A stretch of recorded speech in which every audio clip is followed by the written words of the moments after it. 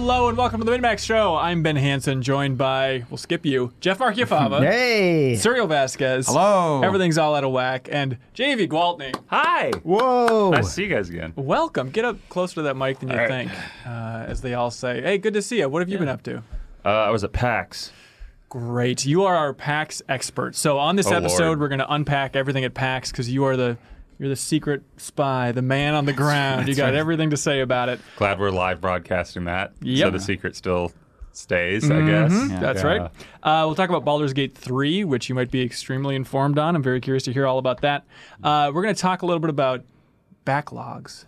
The great mystery of the backlog. That's Is that right. like sewage pipes or something? That's right. It is a Patreon about Games Friends and getting better, and this is about making your septic tank better. So let's really dive into it. Now, let's just talk about strategies to improve, how to tackle your backlog, everything like that. It's really just a motivational lesson for Jeffem. Then we're going to talk about Bloodroots it's an a little bit. intervention, isn't it? That's right. We're going to talk about, obviously, Final Fantasy VII later on once Kyle gets here, and then we'll talk about Half-Life Alyx, Grand Blue Fantasy Versus, maybe Valorant a little bit, and then we have so many amazing community questions when we open up the Min box. Flaming Queso from the community on the Discord, he said, hey, you guys should call that section the Min box. Oh, that's good. Too That's cute. good. No, it's when good. do you get annoyed by like MinnMax puns? Because it is a fertile name. Like, it's just constant puns that the community suggests, and it's like, at some point we got to cut it off, right? No. Okay. You ride the pun wave. All right, which is a good reminder to please Straight look forward. to hell. Ain't no getting off of this train Nope. around. But please get ready for next week at MinnMax. It's going to be an exciting one where on Monday we're going to have what I've been calling a relaunch. It's probably too spectacular of a naming, but we're going to reveal like new logo, new merch in the store, which is very exciting. Some very fun stuff there. One thing, not to spoil it, but I think people will be maybe disappointed that it's not various photos of our staff with gun emojis at some on either side of them. It won't be like a whole shootout thing. That's not the look we're going for. I have not thought about this. Gun emoji shirts. Okay, if you've been in the Discord, which you get access to if you support us on Patreon, it is constant gun emoji shootouts. Yeah, anytime I like, load in there, I check in like once a week. It's Yeah. all just gun emojis. Usually Jeffem, for some reason. He's the guy shooting everyone. And it's not just like got like me. for people who aren't in the Discord. It's not just like here's a photo of Fava with a gun. It's like their hands are an crucial component because it always looks like everyone is very either dour or laughing, but also pointing a gun at you with their hands. And Yes. The it world- always looks convincing enough to where you're like, okay, that's the world's funny. saddest Mexican standoff. That's right. Yeah, you need to see it to believe it in that hot Discord. Thanks for everybody being a good sport in there. But anyway, so new show announcements, some tweaks. It's basically going to be like exciting new show announcements, relaunch, new YouTube trailer, all that stuff, and then we'll have what the equivalent of patch notes would be, like on the Patreon, about like here's how this show's changing, here's how this show's changing. Nothing too radical, but I think it's some smart tweaks along the way. We got Hopefully rid you of the guys are on Kyle board. bug. Is That's right. Thank God. Also, plugging things, VGM Con, Video Game Music Convention in Minneapolis, which if you're listening to this early, it is this week. Saturday, March 7th is when we're going to be there. We're going to be hosting video game trivia at 9 p.m. I think a one-day pass is like $35.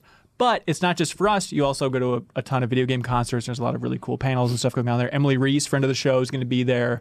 The folks from Glitch and Hyperdot, friends of the show, will be there. So it'll be a fun, good gaming Minnesota get together. And then, Jeff, how do you feel about hosting that panel? Have you thought much about it? nope. Great. Well, I think it'll be a hoot. We have some very fun video game trivia ideas there. So that's 9 p.m. if you're in Minneapolis, so please check that out. And just a reminder, that is not the next community meetup. That we will talk more about in a public way next week, along with the relaunch and the announcement of the next charity drive, which is all interconnected. It's a big bundle of fun. Also, I'd like to point out that reading comments, it turns out that that Sonic discussion from last week was, let's see, unlistenable. So I'd like to formally apologize for caring too much about small things. I watched that movie. Oh, did last you? Weekend. Yeah. Yeah? You sounded Mediocre. haunted It's like- when you said that. I don't know. I think your complaints feel like they're so hyper specific in a way that just like, I guess, yes, he doesn't technically do the spinball thing, but he does it. He jumps off a thing and does the spinball and then does that. Like that's that's what I needed. But Right. I hear you. But I immediately forgot until this moment that I had actually watched it. So That's a good sign. Also, Blue Mayhem from the community is a high school physics teacher, and so he submitted a very lengthy explanation about how wrong I was about the slowing down versus going fast thing, and You're right. Look, let's move on. Anyways, Blue Mayhem, huh? Curious username. wait, yeah, the Blue Blur himself. GDC, everybody. That's right. That thing that's happening. That thing that I can't wait to go for. I booked my flight a while ago. It was a nice cheap deal. Non-refundable. And then I was looking forward to going to all those panels and like making recap videos for everybody in the And that's MinnMax what you're community doing, and right? stuff. You're looking forward to it, and now you're looking forward to that happening. That's right. Turns out last week it was canceled. Which Well, is postponed. They say postponed, but at That's this right. point, they They say- canceled whatever event they're doing in March, having Yes. one in the summer. Like, even if they put it on, like, it won't be the same. It feels like there's no way to, like, recoup whatever they were going to have at GDC. Like, even if it still goes on, there's no way they're going to get that many people back. Yeah, and it's confusing because they said like, oh, we'll have some of the panels on YouTube, or like, you know, maybe some companies that were sending people there to have the panels, maybe they'll just stream it from their campus, stuff like that. There's going to be a weird kind of like trickling out of adding panels to the vault. So maybe there will still be stuff to cover. But regardless, I'm going out there for the week. I already have that flight lined up and everything. So I'll be producing content from out there. I'm going to be guesting on some podcasts. Yeah, having a good time. But I wanted to let folks know that if you're in the San Francisco area, hey, we should meet up because I suddenly have more free time out there than I expected. So how about Thursday, March 19th at 7 p.m. at a bar that's called Zeitgeist in San Francisco. Zeitgeist. Thursday, March 19th, 7 p.m. I will be there. Look for the person with one beer in their hand and waving. Please come up and say hi if you're there. I'd appreciate it. Also, this is a very specific thing. I talked to some member from this community. If you're hearing my voice, it might be you. And they lived in San Francisco, and I don't want to out them, but they had an amazing job that I was very interested in the film business. And I would love for that person to come to this meetup because I'd love to talk more about that and maybe line up a tour of where they work. Anyways, GDC, it'll be an exciting time. Now, JV, you're in the PR world, right? I am. Congratulations. Thank you. And so GDC for you, does this just mean that like you're completely free that week, or like what is it from your side of the business? None of my clients are there, so I'm not going to be there. I'll be focusing on other non-GDC related things. Okay, Yeah. gotcha. Was it bizarre being in PR and just waiting for like, oh man, our entire company is sprinting to do stuff with GDC, and now suddenly the rug has been pulled out from under them? I don't think I had to talk about the specifics of that, but no. Yeah, okay. Yeah, no. All right. PAX. You went to Yeah. PAX. What's that like? PAX was fun because I went to PAX West several years ago, and that was just kind of a bad time because it was just a bad point in my life. But it was For the record, Jeffem laughed when you said that, so I think that's pretty rude. But yeah, that's I fine. was not laughing at that. It was a bad time in his life. Okay, anyways, go on. But yeah, so this time it was good to just go there and be in a better place and actually get to experience like what PAX is. Yeah. You know, like, oh yeah, there's like a healthy sort of, you know, fan community here. Like you really feel that this place is a convention in the sense of like, oh, people are here and they're excited about games, and they might actually be more excited about just being around each other and like talking about their love for games and expressing that than necessarily going to like, you know, E3, which is trying to bring more of the general public in, but it still feels like a series of commercials, you know, presented as like booths. And like stuff. the simple thing is like the one time I went to PAX, which I definitely want to go again in the future, but like one time I went there, it's just like, oh, there's just whole room set up for playing tabletop games. Yeah. Just having like that place just to meet people and hang out, like, oh yeah, this is what E3 does not have. Dude, like it wasn't just a room at East this year. It was like half of the hall was literally like, come play tabletop. That's amazing. Stuff. And then, you know, there was another one dedicated to PC, like, hey, set up your PC, play LAN games, whatever. And then the rest of it was like media preview stuff of booths, or come buy swag from like the Dead Cells booth. The Dead Cells booth was really cool. It was a castle, like from Dead Cells from the ramparts, I think. Yeah. And they were just selling like plushies and stuff. That's was amazing. it procedurally generated though? Oh, of course. You can move the blocks around. Every person walked in and it was a different layout. Help me! Socially, what was the highlight for you, do you think? When you say socially, what do you mean? I mean, interacting with human beings in a social manner. Oh, well, I had a couple of people, because I was manning the Dangerous Driving 2 booth with the folks from Three Fields there. Yeah, that's exciting. And so we had a couple of people come by, and they weren't media. It was just like two people, and then I met another person later on, and they were like, one of them was looking at me like real funny as I was sitting there, like, And I was just like, do I have food on my face? Do I have coronavirus on my face or Wait, something? am I weird looking? Yeah. And then you touched your face as the CDC has advised you not to do. Yes, of course. And so he came over. He's like, "Are you JV? I love your writing, and I loved you know when you're on the podcast and stuff." I was like, "Oh, that's wow. really nice. That's very sweet." So stuff like that, but also just seeing how enthusiastic people were for some of the smaller games on the floor, like Maneater looks super cool. Like Was that shark game? Yeah, it's Jaws Unleashed, but not Jaws. Right, right. People were really amped for that, and they're walking around with goofy hats and stuff and talking about it. So That's fun. Yeah, just talking to people about what their favorite stuff that they saw at PAX was really exciting too, like strangers and stuff. I saw a lot of obviously tweets from like the Animal Crossing booth. Seemed like that was, at least social media wise, it seemed like the star of the show. But like being at the show, what do you think was like the biggest? Oh yeah, talker? everyone wanted to hug Tom Nook. Hug or kick in the nads? Hug. Okay. Yeah, they wanted to hug Tom Nook, the dog with the guitar. I forgot his name. KK Slider. Yeah. Show some respect. Yeah. Oh, okay. Isabel. Yep. Yeah, I didn't see Isabel, but I saw that pictures of her were posted on Twitter. But She's a businesswoman. She was in the back crunching the numbers, making sure the trains are going Big on old time. dog, hands on a computer. Yeah. But yeah, it feels like Animal Crossing was like the uncontested, like, oh, everyone needs to stop by there. Yeah. And there were some other great booths there. The Final Fantasy one looked good. I work for Private Division, but Private Division's booth looked really good. No, really? Yeah, like That's people cool. were really into that. They had like the grav cycle from Disintegration and stuff, and a rocket from Kerbal Space Program. Oh, that's Yeah. sweet. It's such like, and I'm not trying to kiss your ass or Private Division's ass, but it feels like they're on such a goodwill hot streak. I imagine they have a lot of people coming by if they were paying attention to the credits at least and be like, hey, thanks for Outer Worlds. Looking forward to Kerbal. It's like those are cool games to help bring into the market. So Yeah, I'm trying to think of what else. A bunch of the smaller vendors, when you walk around floor and it's like third-party sellers of like retro stuff or whatever, those were really cool at PAX in a way that I don't think they're necessarily neat at Gamescom or E3, just because you get a lot, like those are bigger, so you have more of like obscure stuff. Like, do you remember, no, it wasn't you, it was me and Kyle and Reiner at Game Informer when we played a Japanese Dragon Ball Z Final Fantasy knockoff. Oh, yeah. For Super Nintendo that never made its way to America. That was, in Japanese. That you basically had to play a poorly translated ROM of if you wanted to play it. Yeah. They had that for sale at one of the retro booths for like $300 or something. So just a bunch of like obscure stuff that was really cool. That felt like you were more walking around a purchasable museum than necessarily like, here's someone selling some old crap. Yeah. Like genuinely really cool stuff. And a bunch of homemade stuff too. Like, I forgot what you called the dice carriers for D&D. Like if there's a name for them, like just Dice sacks. Ew. Yeah.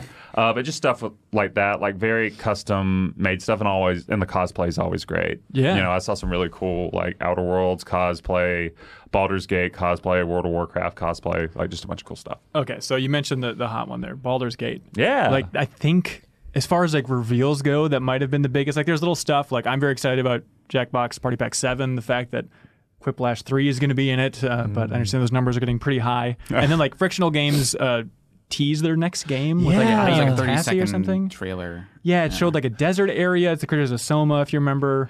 Which, That's so good. if you remember, Jeff, on that Hot Predictions episode, I remember one of my predictions for a next-gen game coming Someone from will be Frictional Tassie. Games. That's right. That's what you right. said. But we didn't know what you meant. But Baldur's Gate 3, not only did they show gameplay for this thing, but they showed an hour of gameplay. And not only that, but I love this. It was a live demo with the CEO of Larian Studios up there, the creators of Divinity Original Sin 2, actually giving the demo. And it's like, how often do you see this? Like an hour-long demo from the CEO combined with the fact that like the demo objectively did not really go well. Like he died. It was kind of a mess, but the audience was like eating it up more so because of that. Yeah, and I think the reason why people dug that so much is also like the sincerity angle that you just talked about with like having the CEO up there. But also like the best parts of D&D or like tabletop role playing are often when shit goes wrong. Right. When it's hilarious and things are falling apart and no one knows what to do, and whether or not you clinch it or not, or you just fall apart, like it's still exciting. And I think the demo that he gave, like honestly, that was much more exciting than like everything goes according to plan. Because, from what I've played of Divinity 2 and like the tabletop stuff, that's not as exciting as when things fall apart. Yeah, 100%. It was like that combo of things are falling apart, but the way that Larian designs games, and with Baldur's Gate 3 now, it's like so flexible that the way he can recover from that is so fun. Like there'd be stupid stuff like, he's like, oh, I accidentally put my secret sorcerer hand, it fell asleep. Then there'd be a moment where he's like, okay, I'm in trouble.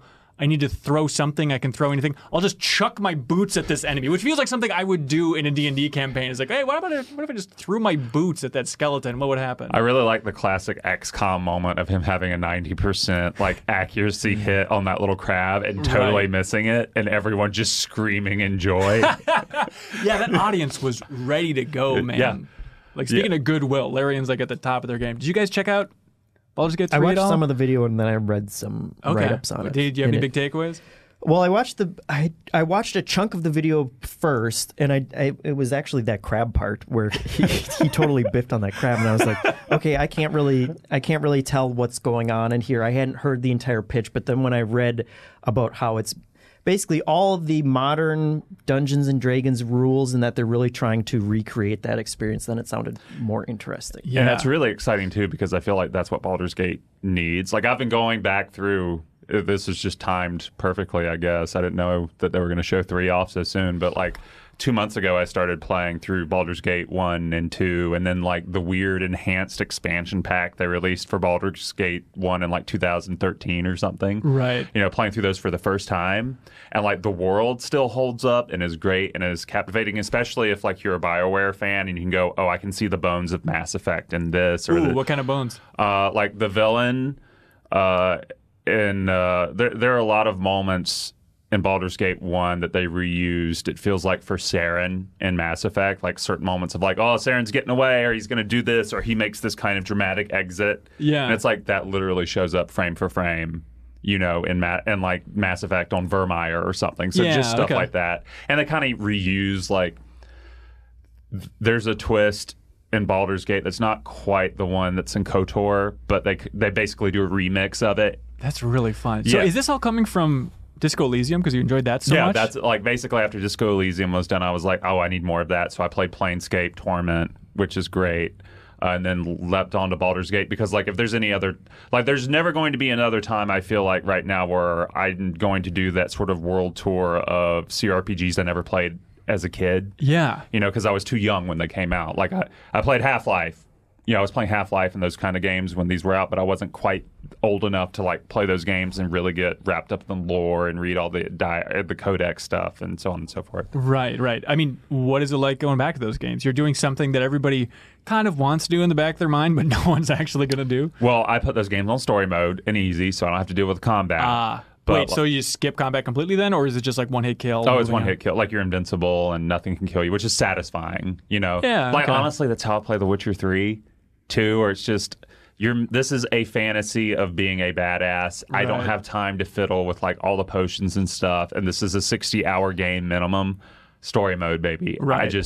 So that's what I did for Baldur's Gate, especially because the combat doesn't hold up that well, but the story is great and the world is great. Like it's so funny.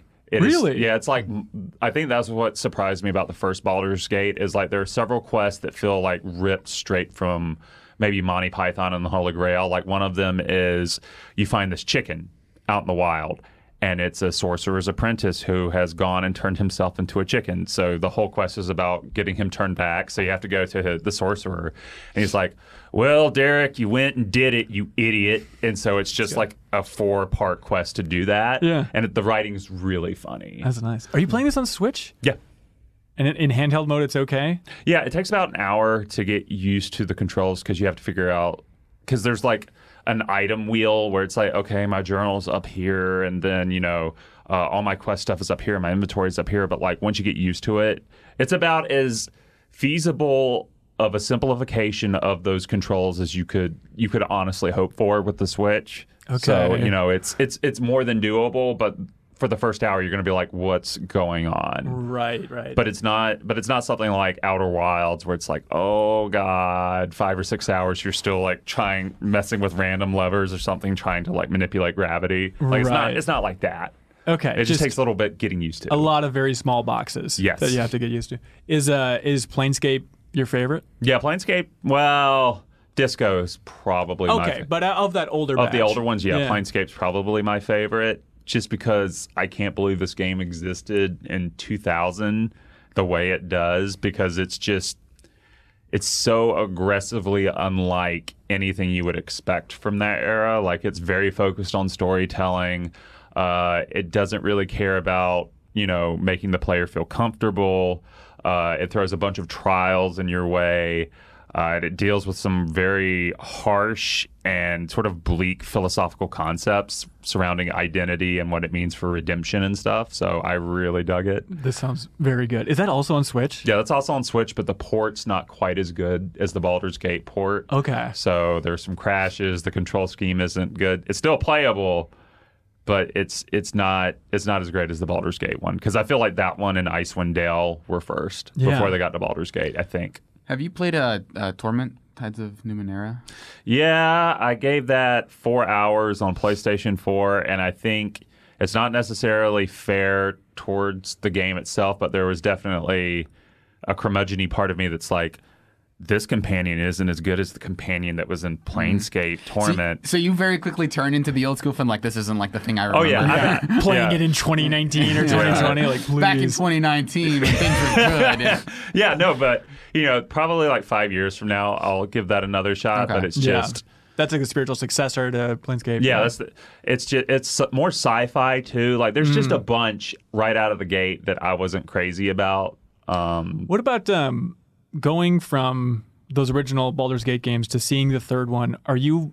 I've seen probably 6 minutes of Baldur's Gate gameplay in my life up until watching this Baldur's Gate 3 stream. Like, are you able to clearly track, like, oh my God, this feels like a direct sequel to 2?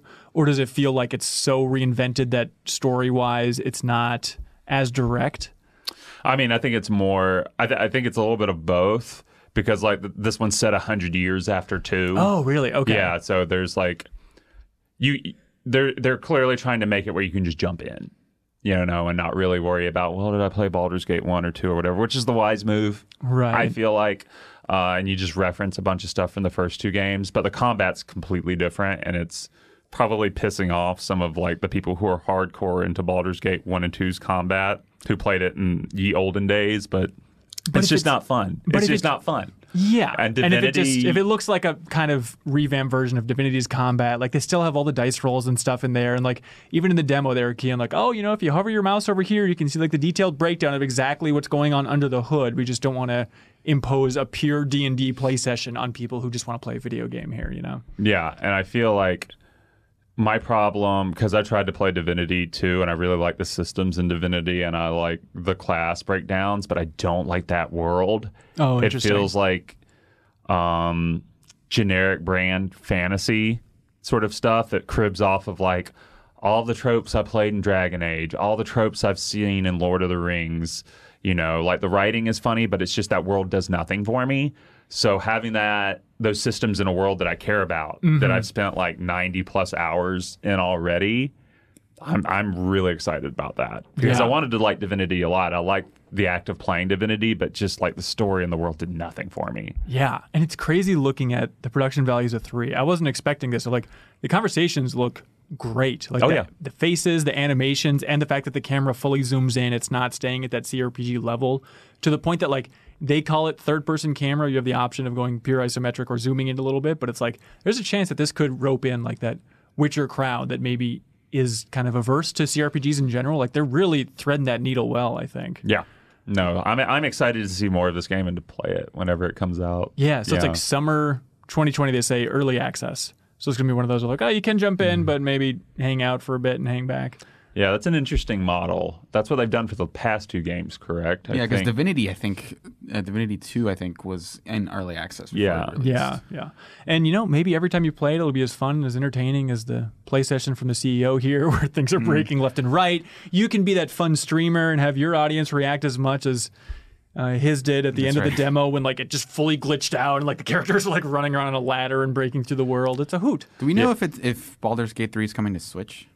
I think they've just said PC right now, but eventually Divinity came to consoles and stuff. So I know Divinity has cross save between Switch and PC. I would love for for that to happen to a game out of the gate, where it's like, hey, if you want to play The Witcher, because they added it to The Witcher as well. Yeah. Is if you want to play it on your big like honking PC and run it at 60 frames or whatever, you That's can. Alienware's newest state the big of the art. honker. Yeah, the big honker. This one honks. It's got the goose on it. That's right. It's shaped like the goose. That's right. And it's like, we built this PC so you could run Untitled Goose Game as well as possible.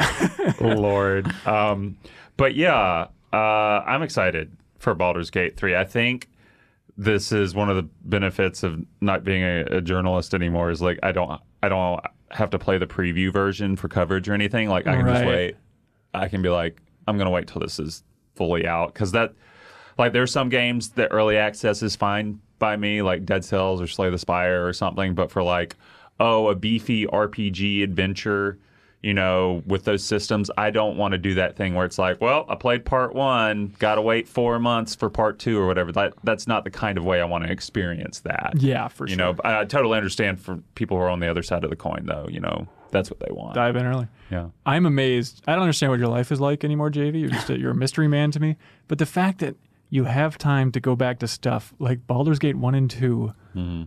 What are you doing in your life? How are you so good at transitioning to next topic, tackling the backlog?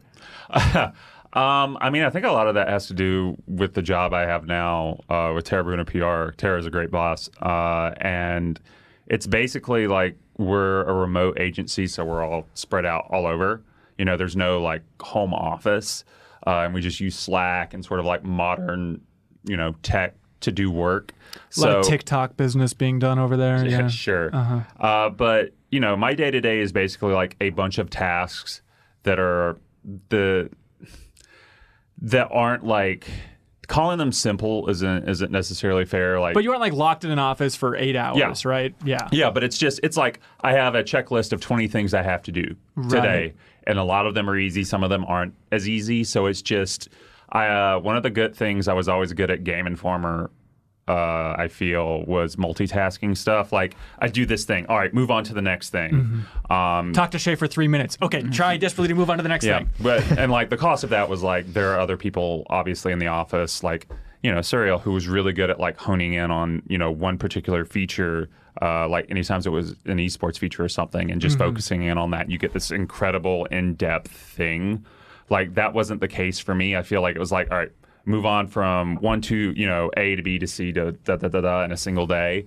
And so this job, like, I feel like I do that. And so between those tasks, I'll just play games. It's stunning, though. Like, I feel like you're tweeting every day, like, well, just wrapped up another playthrough of Red Dead 2. Or like, well, I'm going on my 15th run of Slay the Spire. It's like, how are you doing all of this? Okay, those particular examples, Slay the Spire, like, a run is like 15 minutes. Sure. To an hour. Right. Like, at best. But hang on, just real quick, another detour. How has your appreciation level for Slay the Spire increased or decreased over the last, like, 4 months?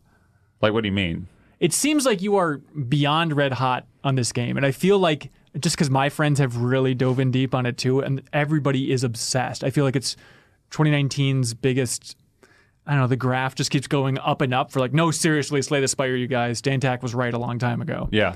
No, I mean, yeah, there are things that, there aren't problems that I have with it. There are ways that I recognize that the game could be improved in terms of like expansions, you know, and they're already doing that. Like, they have the new character out, which is basically every character is a deck, you know, so I want more cards to play with, you know, because I'm still, like, for 2 of the characters, I'm reaching the point where it's like, okay, I know all the strategies, you know, so I want more. And that's not, you know, that's not a fault. That's a great problem for the devs to have. Yeah. I feel like.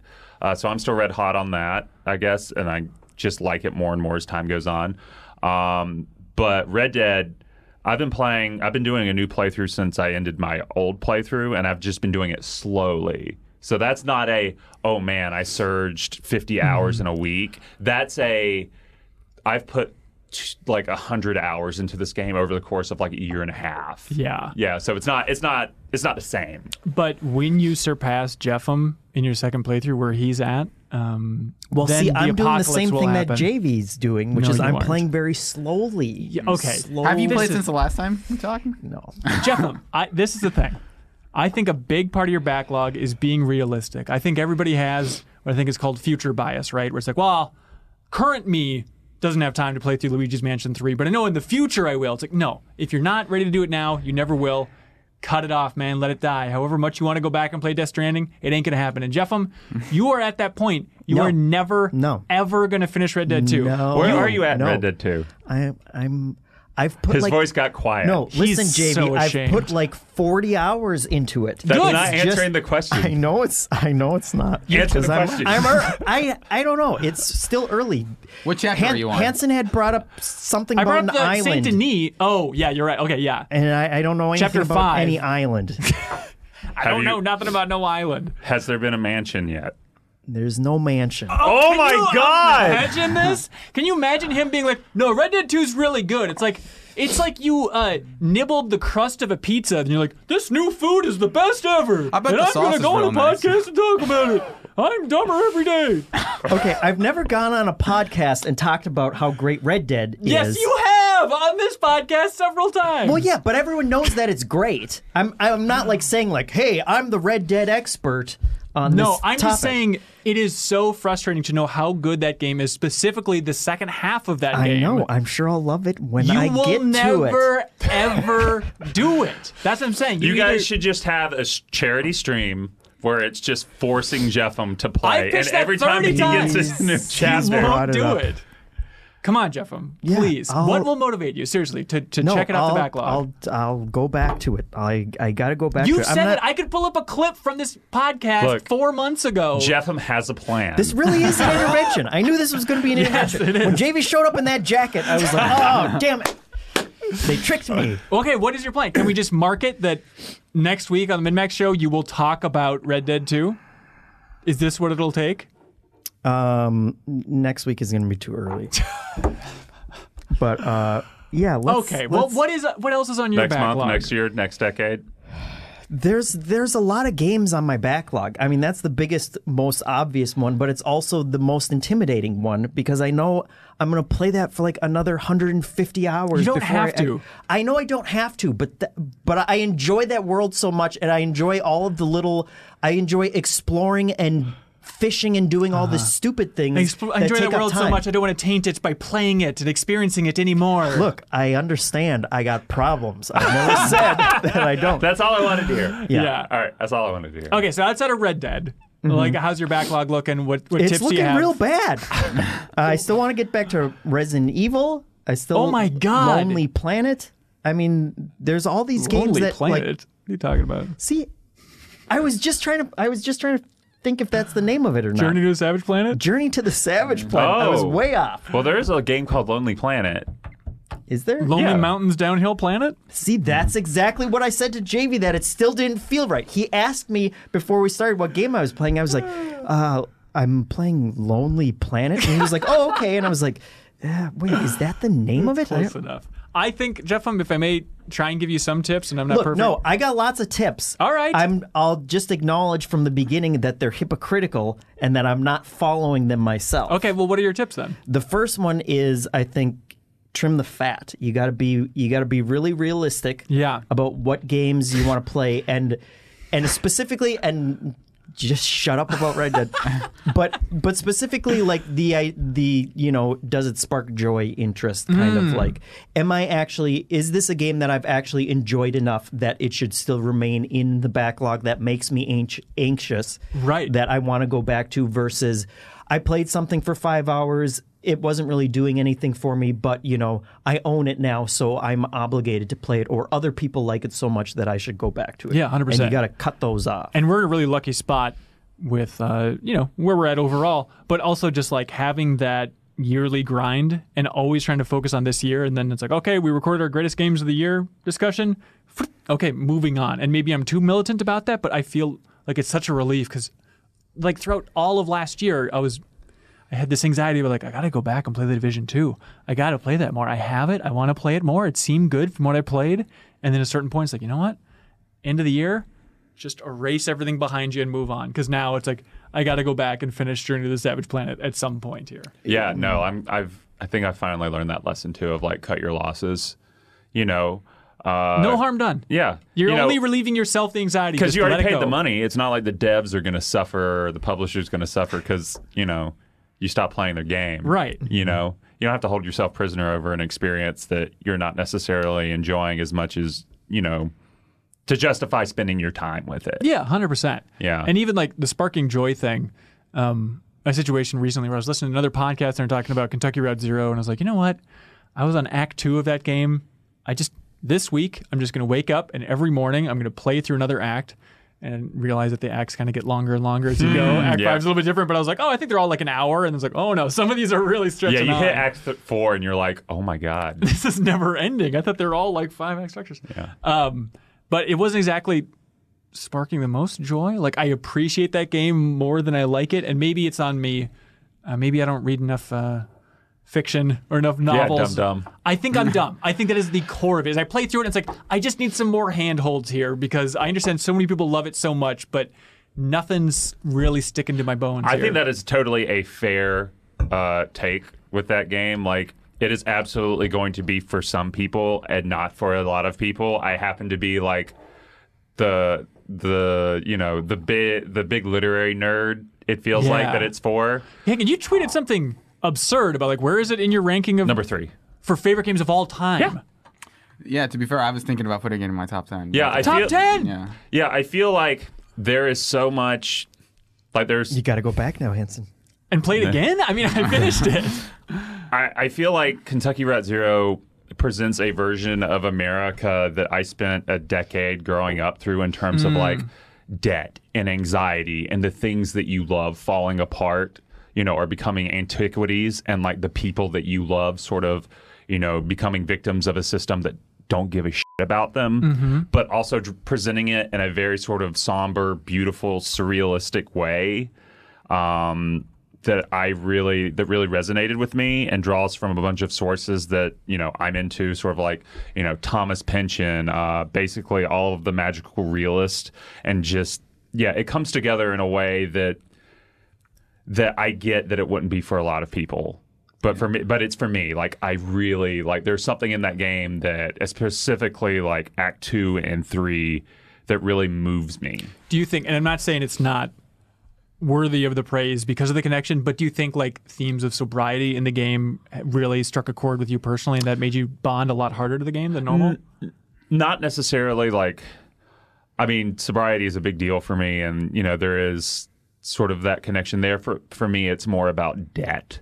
Like the debt that you owe the country you live in, the debt that you owe other people, sort of being crushed under that debt or learning to live with it. Being conned into it. Yeah, and spiritual stuff too, like, what is the debt that we owe to, our fellow man, or, whatever else is out there, if there's anything out there, God or aliens or, the unknown.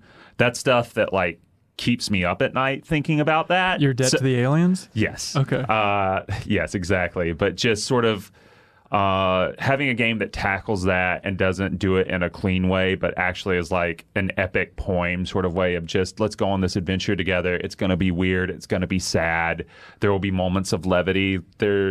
There's a lot in that game that speaks to me. And you are wearing a t-shirt, by the way. Yeah. This is the Kentucky Route Zero. television station from the game. That's very It was cool. at PAX. So One thing that I picked it like about it is that it's introspective without being judgmental, because you think about games where the pitch is, it's set in the South, right? And the kind of like a lot of the go-to things are like, aren't these people from the South? Aren't they backwards and like Hicks and stuff, right? Like, I don't. That's not the reading that Kentucky Route Zero makes at all. It talks about how these people were kind of screwed over, and it's very like, here is why these person's lives are the way they are, without saying like, and it's their fault, or like, it's not necessarily trying to point fingers. It's saying like, this is the state of things as it is, and this is why people might be like this, and so like I like that it does. Whereas Discolism is very much waving middle fingers at everyone and just kind of like being very distant and acerbic, and I like it for that. But like Kentucky Route Zero feels like a very nice companion piece where it's kind of like saying like, let's look at the causes of why things are the way they are, versus just saying like, aren't things like messed up right now? Yeah, it's a very William Faulkner take on the South of like, these people aren't idiots. They're suffering because the systems that, sort of surround them have made them suffer, and they are victims of sort of that damage.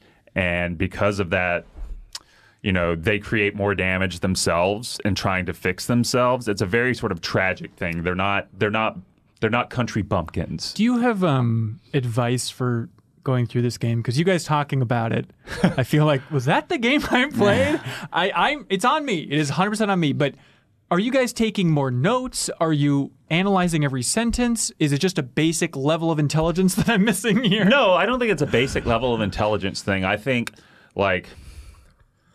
it's like any other piece of art. You come to a piece of art or game or movie or whatever, anything that falls under that umbrella with your own experiences, right? And so I come to Kentucky Route Zero with experiences as someone who grew up in the South, as someone who has serious issues with religion and spiritual stuff. I still get moved when I hear hymns and stuff, but I'm agnostic pretty much. But you grew up in a pretty religious environment? Pretty religious environment. And I have sort of insecurities about being seen as an idiot because I grew up in the South. And you say poem weird? Yeah, say poem weird. I saw a lot of my friends sort of suffer because of poverty that's prevalent there, a certain kind of poverty. Where people just go, oh, well, your family's poor because you're idiots and you're racists and so on and so forth. So coming to that game meant something to me, and I don't necessarily, and I'm a fan of its biggest influences like Pynchon, Lynch and stuff. So I don't think someone coming to that experience without the same, oh, I really love David Lynch or I love these sorts of books, or I had a different upbringing. I don't think you're dumber because you come to something without those experiences, because you've had different experiences, you have different things that you're into that are going to hit harder for you. It's a game that speaks to experiences that might not resonate with certain people. Right. Yeah. Hey, what's on your backlog, Surreal? Well, I've been playing through Half-Life 2. Oh, weird. Kind of playing through it again ahead of Half-Life See, Alyx. that game's way older than Red Dead. I'm fine. Yeah. Oh, yeah. You're fine. Go ahead. Is the coast part still? I like those coast parts. I like it when games do vehicles in a way that feels tactile. So you're doing a lot. You're basically forced to do a lot of stunts in that thing, where it's here's this really weird ramp that you kind of have to do a really quick U-turn. But I totally get why people don't like that. Is you're playing a first person shooter to kind of run around hallways and shoot stuff, and that's not what that game is for. Maybe the second, third, or something. But then you get into Ravenholm, and that's an incredible area. Yeah, my problem with Half-Life 2 is I love the first part. I love Ravenholm.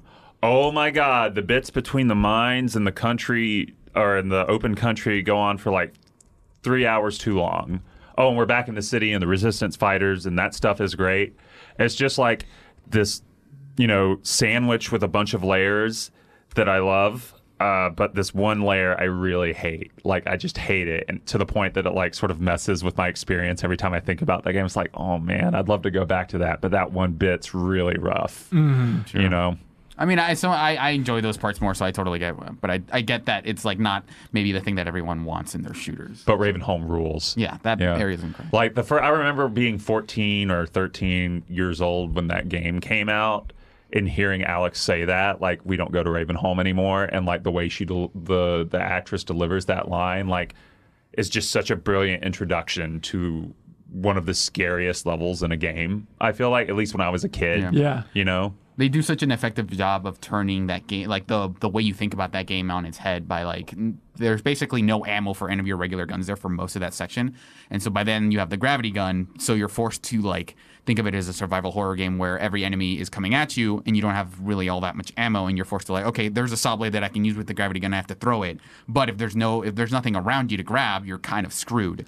So you have to you're basically running around this area trying to figure out what's basically trying to put together your arsenal to throw it, literally to throw at all your enemies. And it's got a good comical slant to it. It feels like an Evil Dead kind of brand of horror where it's oh, I'm fending off a legion of flesh-eating zombies by picking up paint cans and slapping them in the face with it. When you throw the paint cans at them, they get splattered in paint, but it doesn't kill them, so they're kind of running at you covered in white paint. That's good. While the suffering people who are still kind of in there going, oh God, every time you set them on fire, they start yelling like people, and it's oh, okay, this is it is a very interesting combination of tones that I don't think games really make anymore. It's very hard for a game, I feel at least in the AAA space to exist, you know, outside of anything but a single tone. You know, that's why I really like Wolfenstein that much. It's like it's just bouncing all over the place tonally. Like you'll have these, you know, big moments of tragedy followed by like utter hilarity and vomit humor and stuff. And I think Half-Life 2 did a little bit of that too with, you know, that Ravenholm section. If you could bring back any canceled game, would it be that Arcane Half-Life Ravenholm spinoff that they were working on? I mean, that seems like exactly your alley. I don't know. I like with canceled games, I kind of approach like the concept of a canceled game of like this game was probably canceled for valid reasons. Like you have to think like if they spend tons of resources on something like that and then it gets canceled, like it feels like a lot of the time, not all the time. That makes sense with a very logical company, but when it's Valve, you know, they're in that Blizzard territory, just like not feeling it. We're just going to stop returning your emails for a while. I feel like that project could have fallen apart just as simply as that, you know? Yeah, I don't know. Like, I mean, in that timeline, that probably means like something like Dishonored or Prey doesn't get made. Right. So, all right. No. All right, that's fair. Yeah. Is it weird streaming old games in your backlog, Serial? Do you feel like you're able to focus on the game as much if you're streaming it as you were just it works sitting as there? good motivation to do that kind of stuff because I don't think, like, part of me feels like I'm streaming basically to push myself to play games that I would otherwise not play. Yeah. So like stuff like the Legend of Zelda Oracle games, which like I want to play through games where it's like, oh, I've always been meaning to go back to that. So that's what I'm doing here is like giving myself an excuse to play games like separate from like, oh, what should I be playing? And just say like, I want to play this. I'm doing like I have this other ulterior motive or whatever for like streaming to people. So whatever I fill that time with doesn't matter. So I may as well fill it with stuff that I've been meaning to go back to. Is sort of how I've approached it. And you feel like, okay, well, the community expects me to keep rolling with this, so I can't just, I'm not feeling it today. Yeah, I mean, like, I was playing Doom for a little while, and then I didn't necessarily feel like that was a good streaming game because I was so focused on the encounters that I wasn't really saying much. Right. And it's hard to segment that game if you're not basically cutting off at each level. You kind of get kind of confused of like, oh, I have this keep. Should I be going back? So I didn't feel like it was a good stream game. So then I switched to Half-Life 2, which is a little bit more linear in that sense. So yeah, for sure. I realized I think a key to making a lot of progress in your backlog is like, oh yeah, my girlfriend was out of town this weekend, so I was like, it's just Dragon Ball Z Kakarot days. Like the entire week, I was like, I'm going to sit on this couch and plow through that game. So now I'm like in the Boo saga. That game is so big. I love it, but like even like, you know, in the Namek saga and stuff like that, I was reaching that point of what am I doing this for? Because I know the story already, and the combat I enjoy enough, but now I'm just locked into that groove again and could not be enjoying. Are you ready to anymore. come to the side of the light that Dragon Ball Z should have ended with the Cell saga? No, I love Boo, man. God. I am so nostalgic over because that's when I got cable and was able to watch it at my house instead of invading my friends' houses to watch, like, you know, the Android saga, which was every day after school. Like, oh no, I can't go home because Android 20 looks like a mean guy. But so now with Boo, it's like I'm such a sucker. Like even seeing Videl on the screen again. Like I know this is like when Dragon Ball Z jumped the shark for a lot of people. I'm like, this is my sweet spot, baby. I love this stuff. I like Boo as a dopey. villain a lot. I think the story they tell with him isn't like the best, but I like Boo. It's like this weird inversion of Goku, because I think the whole point of original Dragon Ball is that like here's a kid who you wouldn't expect, because at the time like a lot of the action heroes were like people like Fist of the North, like the guy from Fist of the North Star. He's this big bulking brute, whereas Goku is this little kid, so you don't expect it, and he kind of has this really like loving nature, and so you don't expect him to be as strong as he is. And Boo's kind of like this reverse thing where he's a really nice guy, but he's like devastatingly powerful, and he's being coerced into doing like destroying the world basically. Right. And so like he acts as like a polar opposite to what that series has been about. And then they kind of mess with that in a few ways, and yeah, it goes on for longer than it should, for sure. I just feel like the thematic and I know it's an anime, okay? It's a crazy Saturday morning cartoon equivalent anime, and I shouldn't make like a big deal. By that you mean art, but yes, go on. But like the first bit of Dragon Ball Z, I'm sorry, I really have to say my piece. I'm so sorry. Like the first like 3/4 of Dragon Ball Z, it feels like are all about handing the reins to Gohan. Yes. Right? So you get to the end of the Cell saga. Incredible. Goku sacrifices himself. Vegeta comes to a place where he goes, Hang on. Jeff hasn't finished the story yet for Dragon Ball Z Kakarot. Spoilers. Killer. So, like, okay. Any chance you'd finish Kakarot, by the way? Oh, it's on my backlog. Oh, okay. So So after go on. Red Dead. So Gohan's Ascendance, Yeah. yes. So Gohan's ascended. Vegeta comes to a place where he actually is learning to care about other people.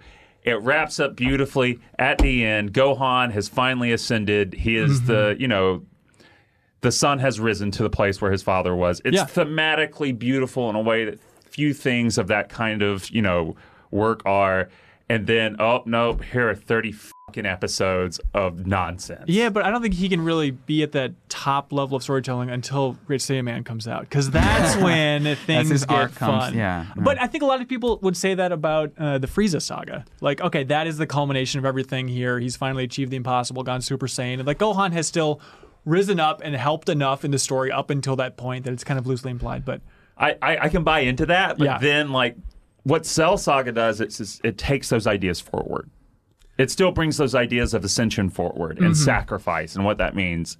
And then the Buu Saga like continues and doesn't do anything. But if you're going to talk about sacrifice, like the Buu Saga and Vegeta's storyline in the Buu Saga destroys me. I think it's incredible. But it still goes on after that. It still goes on and on and on and on. Look, Like, I'll be annoyed by the Buu Saga at the end of Kakarot when I'm like, I cannot take this anymore. Yeah, but right now in the starting, I'm still excited about reliving this. Okay, this we probably story. shouldn't drive your Yeah, you're right. listeners Let's crazy. talk about backlogs. Hey, Backlog! But so I think one of the things that I Sorry. think you kind of tangentially touched on what is another concrete tip, which is that even if it's not your girlfriend is leaving for the weekend, but like scheduling concrete times of when you're actually going to play games, as opposed to just kind of having it always hang over your head of I want to play this game, but so say on Thursday night I'm going to set aside this amount of time to play games, and then kind of prioritize which games when you're going to play them based on how much time you have. So so when you have a whole weekend, that's when you play Kakarot. When you have I have an hour on Friday that I'm going to devote to time, then maybe play Slay the Spire and those kind of things. And What about this little trick too? I would do this every time at Game Informer when I check something out of the vault, which is a collection of games, then bring it home. I just want to remember that this was like the vault copy and not my personal copy. And instead of just like putting it on my stack of games, I would put it on the table, like on the coffee table, which is basically my footrest in the living room, just like as a nice reminder, like prioritize this one. And I wonder if that would work for like your backlog overall as well. Like just taking the game case and just putting it on your dinner table or breakfast table, if everyone in the house is cool with that, just as like that upfront reminder of like, you cannot move this off this table until you devote the time and finish this. See, for me, and this is a personal thing, like probably because I'm a creature of impulse when it comes to games, it's just like that's too much of an obligation. Like just sitting at, like looking at that, I would feel like I don't like the fact that I've signed myself up to play this game, even though I'm not feeling it at the moment. So it's just, for me, it's just like from bouncing from game to game to game and being like, okay, I want to try this game, but if it doesn't click with me after an hour, then I'm done with it and it's dead to me forever. It needs to reach that threshold of maybe I would enjoy this. Like, be brutal, cut stuff off, but there is that middle ground of like, I just need to motivate myself just a little bit. Yeah. Well, one thing, I mean, if you're kind of in the discussion of games and you kind of, whether you're on Discord or like, if you're in the industry, there is sometimes this sense of like, I should play this because other people like it. And like, something like, Doom or Bloodborne, like you're playing it and people like, oh, the conversation around this game is really hot, I should play it. And if you're not feeling it, then like don't feel like you have to force yourself to play it. Unless your job is literally to play games for a living, Who would do that? you shouldn't feel Seems like a mistake.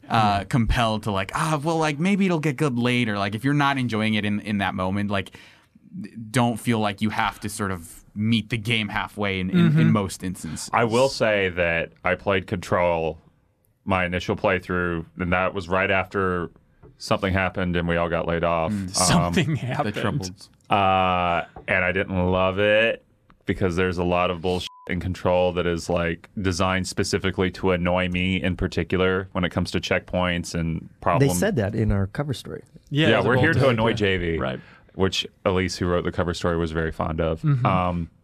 But I went back after I did like a marathon of like Twin Peaks and some other surreal stuff, and was just like, you know what, maybe I'm in the mindset now to enjoy it more, and I did, and I made the time for it, and it's like 12 hours altogether, and it was like, oh yeah, I love this a lot more, so I feel like maybe sort of aligning games that you want to check out or like games that you didn't give a fair shot the first time, with stuff that you're doing now. Like, if I'm enjoying a bunch of, cyberpunky stuff, I might give Deus Ex another shot or something, because I did that too. Like, I didn't meet Deus Ex Human Revolution on a, necessarily fairly. I got pissy with it because it wasn't Deus Ex, the Deus Ex I wanted. But I came back to it later, and it's like, oh yeah, this game, taken on its own merits, is good.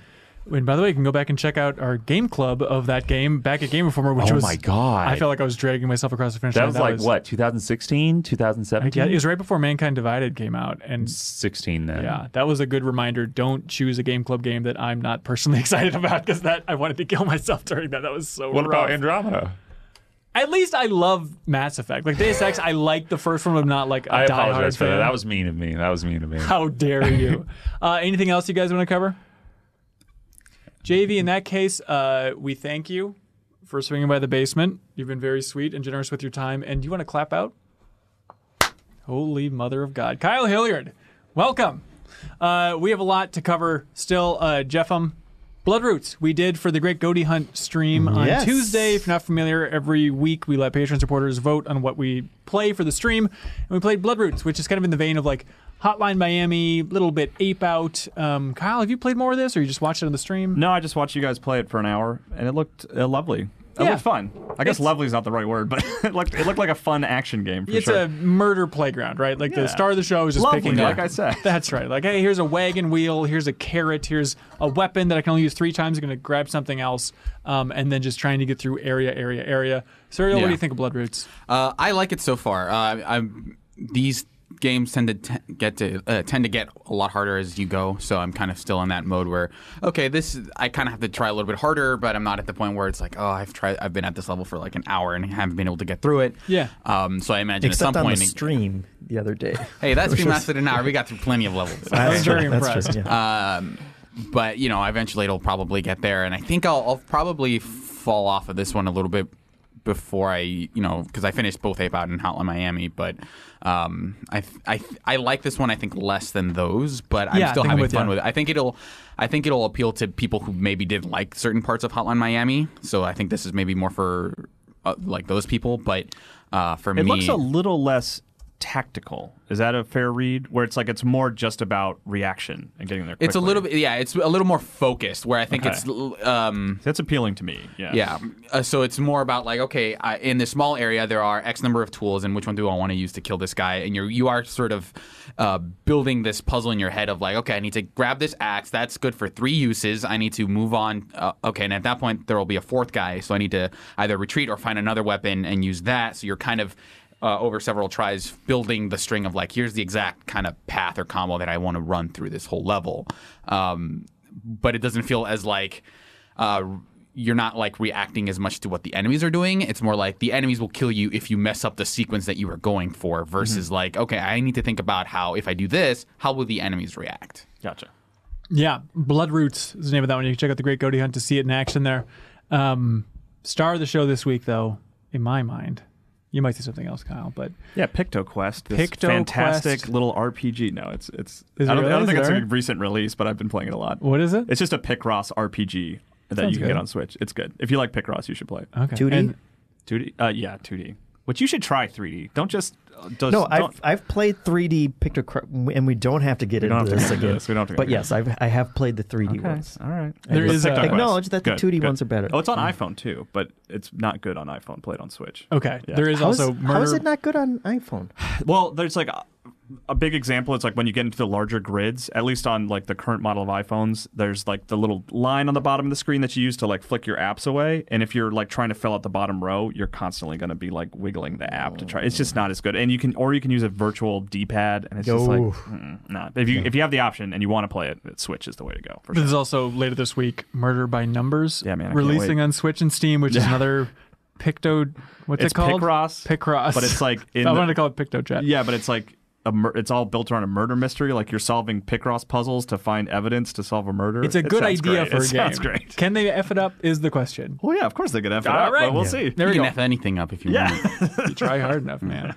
Something that's not effed up, as far as I can tell, the Final Fantasy VII Oh, remake. is that what you want to talk That's about? where I'm trying to steer this ship to the place, to the harbor Holy filled land. with adoring fans. They released the demo on PS4 this week.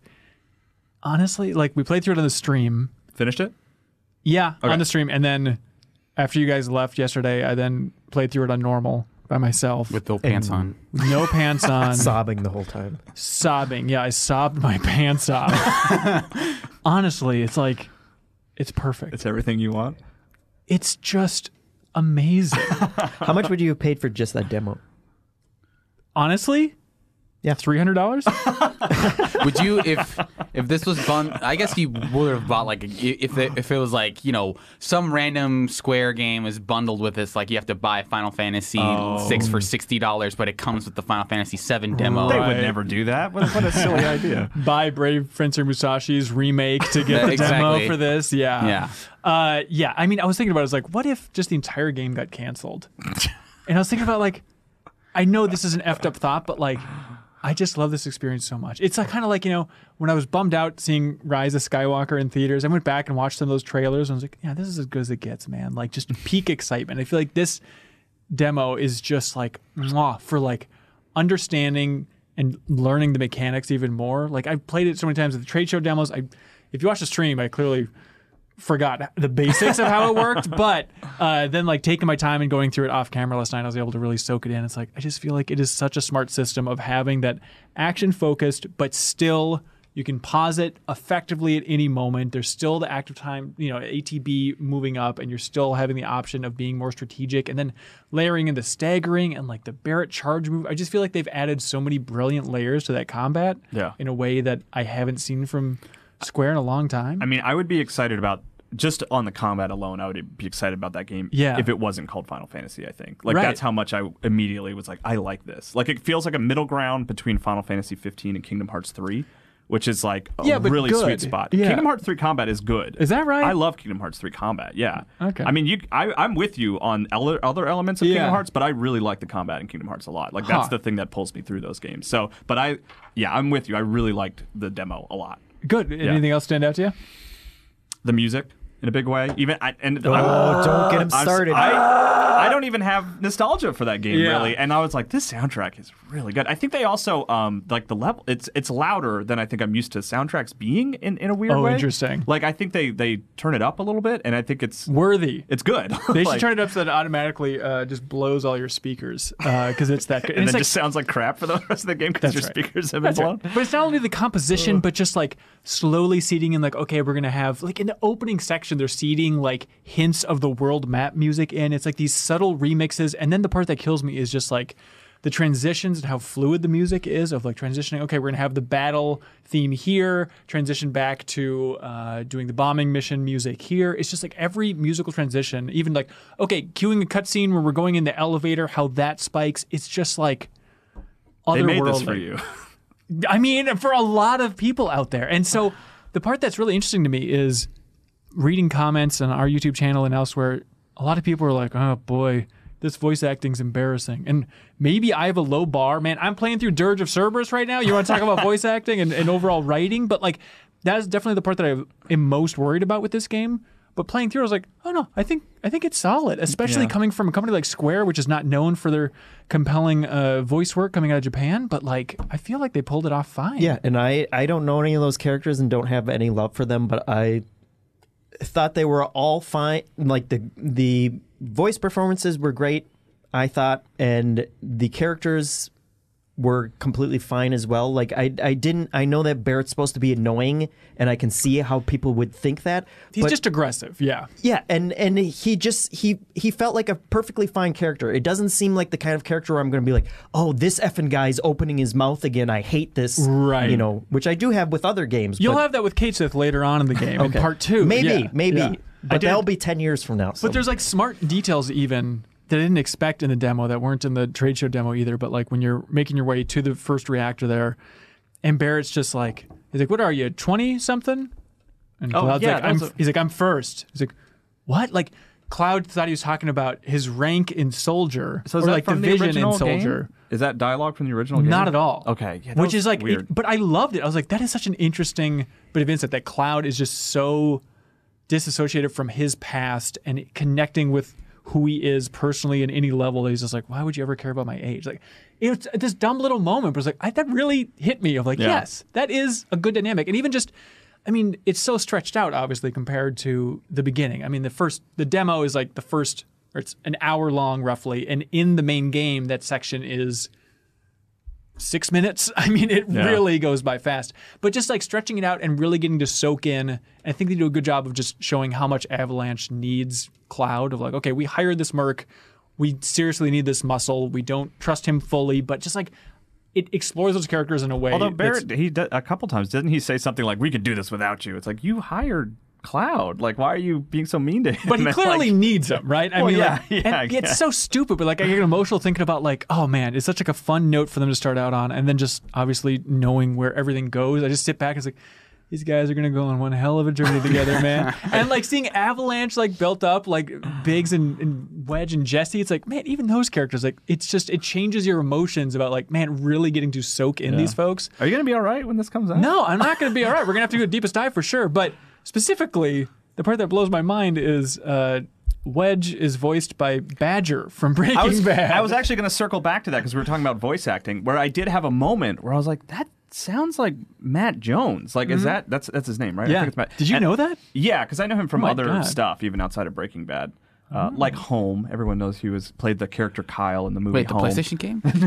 No, but I did have a moment on the sort of topic of voice acting where I was like, oh wow, they got that caliber of actor, you know? Yeah. And I looked at the IMDb page, and he's probably the most notable actor as far as I can tell. So it almost set this like unreasonable like perception for me of like, oh man, they're gonna have like well-known like TV actors and maybe even some movie actors in here, where it's like, I think, but most of the the other cast is like, you know, voice actors from other games. Well, just Robert Downey as Sephiroth is obviously. Well, they had Lance Bass as Sephiroth before, so that really happened. So wait, why don't you like Kingdom Hearts? Yeah, exactly. Wow. But no, it's weird because didn't they have Jesse from Breaking Bad? He was in Kingsglaive, the Final Fantasy 15 movie, I think. Oh, yeah, and also the woman from Game of Thrones was in. Yeah, that Lena too. Headey was in there. Yeah, for sure. But yeah, the voice actor for Cloud, I was expecting to be annoyed by him, but good, it's like pretty subdued. But like he's not as cool as a cucumber as some takes on Cloud have been, which have been really annoying. But it's like, yeah, he's solid. I looked it up.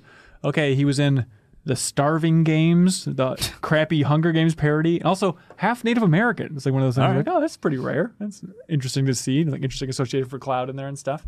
But difficulty was something people have been talking about a lot online. Definitely harder than I expected for a demo. Yeah. I mean, for a first boss, it takes a while. And then even after that first boss, like making the run out of the reactor, it's like, oh, Cloud died when I was just playing on my own. Like it takes more work than I expected. I'm curious how that scaled for them trying to offer you a challenge for the demos. You really have to pay attention to the mechanics versus how it's going to be balanced in the final game. But if normal is as challenging throughout the game as it is in that demo, it's like, okay, they really expect you to understand the mechanics more than you'd expect. So that's fun there. Let's see. Other things to cover. Oh, the chat was like blown away, and we shouldn't let it slide by just how good the game looks. Yeah. I mean, I was playing on a base PS4, and it's like, Jesus Christ. They spared no expense. Like, you can tell, like, in some of the hairs, there's a little bit of, like, they're kind of, you see a little bit of artifacting in their hair and they stuff. use the Dreams engine. So, Yeah, exactly. Right. They actually just built off that one Dreams game. And just we could just make a whole game out of this. But besides that, like, all the environments and stuff, like, there is that look of, like, we mentioned this during the stream, but like some of the outfits look like, hey, here's this like very simple costume that we had to design because it was like from the PlayStation era, and then we just made a very like accurate model of it for this one. But like Barrett, I think his costume is like kind of notably different. He's an anti-Jesse costume guy. He can't No, stand I it. don't even. I actually kind of like Jessie as a character. It's just like her outfit looks very much like that is what if you were playing that game in 1997, that's what you imagine that character actually looks like. Versus like now, if they were to create that character now, her outfit would be very different, I think. Right. Over-designed, you might say. I'm tickled pink by the idea that you've played a little bit of 7. Yeah, I probably played like the first 8 hours. Okay. So, you know. But I think it's so fun for you to not to know what's going to happen in this game. And hopefully one or both of you can join us for the deepest dive just to experience this stuff for the first time. Because like even some of the things you were talking about yesterday, it's like, oh, I know I'm too close to it, but I'm like, oh, I'm so excited for you to see where this goes and stuff. Just having no frame of reference for what's going to happen here. But then in my mind, it's like, well, the most interesting stuff is kind of in that second disc area. So it's like, you know, it's That we're still, not going to see for a long time. you're not going to get anywhere near it. Of course not. It's going to take way too Are you long. going to finish Final Fantasy before you finish Red Dead? Maybe. 100% he will. 100% he will. But Kyle, your big pleasure cruise this week is Half-Life Alyx. Yeah, they released a bunch of new on gameplay. That cruise. Yeah, Me they and released Alyx. gameplay footage. We have reactions on our site of you in your closet at home going, ooh, ah. Oh, by the way, all the comments are talking about how I didn't understand how the movement worked. That's right. But by the end, I did figure it out. Did you end up cutting that? Yeah, but no one watches the entire video. They see that's you true. spend the first 4 minutes be like, Gotta comment now. Yeah, but going on? the three. There's a couple. IGN has a bunch of stuff. They had actually the one I watched this morning. They have like a 13-minute video where they actually have commentary from folks at Valve. oh, really? Yeah, that sounds great. which is cool. And then Valve on their official YouTube channel, which Cyril you've watched as well, I think, right? They have 3 Yeah, gameplay those videos. 3 videos I've seen. Yeah. And then the thing about those 3 videos is each one shows a different little section of the game, but it also shows a different way you can play. yeah. And I was initially disappointed by the fact that it's like that pretty standard VR 3D movement where you send a hologram out in front of you and zip to it. Teleporting, yeah. Yeah, which is like I don't know. I guess I was hoping Valve would come up with like a more interesting solution to that. Even the tunneling thing. Yeah, or something. But like, it's good. Like, it'll be fine. I think I'm probably gonna play where you have full control because I've gotten to a point now where like initially that kind of stuff will give you nausea, but I've played enough VR where I think I can handle it now. It seems cool too, that Yeah. middle video where they really kind of take your time, and Alyx is kind of like leaning through stuff. Like little moments stood out to me in those videos of like, okay, there's a door locked, and then she like leans in to like look through the glass Reaches through the like glass. to Yeah, like yeah. look at the lock thing. It's like, okay, it's those subtle things where it's not back of the box material, but at the same time it's like, okay, this will be cool to experience in VR Yeah. to be this close and be this intricate with the I environment. mean, like I think that's a good way to phrase it. Is like you won't. It's not a bullet point on the back of a box. Yeah. A game that will probably never have a box. I guess I don't know. Will there be a physical version of? Well, they love orange boxes. That's Just put them on true. those, yeah. But like even there's a video where it shows like a big combat scenario and like using the door on a car, this just like dilapidated car, like opening the door with your left hand and shooting with your right and stuff Yeah. like that is really cool. And it's just like that's the kind of stuff that like you don't really think about. Like I don't know. I think that's going to be what's interesting about that game is like the way you'll be able to interact with the environment will be like stuff that would have had to have been mapped to like a button Yeah. in like a normal shooter. Even you know? stuff like the part that really wowed me is in that third video when she has a grenade, chucks it out, somebody chucks the grenade back, she catches it and then whips it Yeah. at them again. It's like it's those just like fluid, fun things Yeah. that we'd all do in a war zone. Right. Yeah. Flawlessly. yeah. Yeah, and there was some interesting stuff from IGN's commentary video where they were talking about because they showed like the sort of introductory like tutorial area, and they were talking about how they kind of had to like things like training someone how to reload in VR. Like normally someone would come into a game with that knowledge, you just hit X or whatever. But here you have clips that you have like store on your back, and when you reload, it does that thing where like. You know how we've become so accustomed to reloading a gun, and it's like if you have 3 bullets left in the chamber, those bullets come forward. Mm-hmm. Well, in this game, like if you don't fire your full clip and try to reload, you're going to lose that ammo.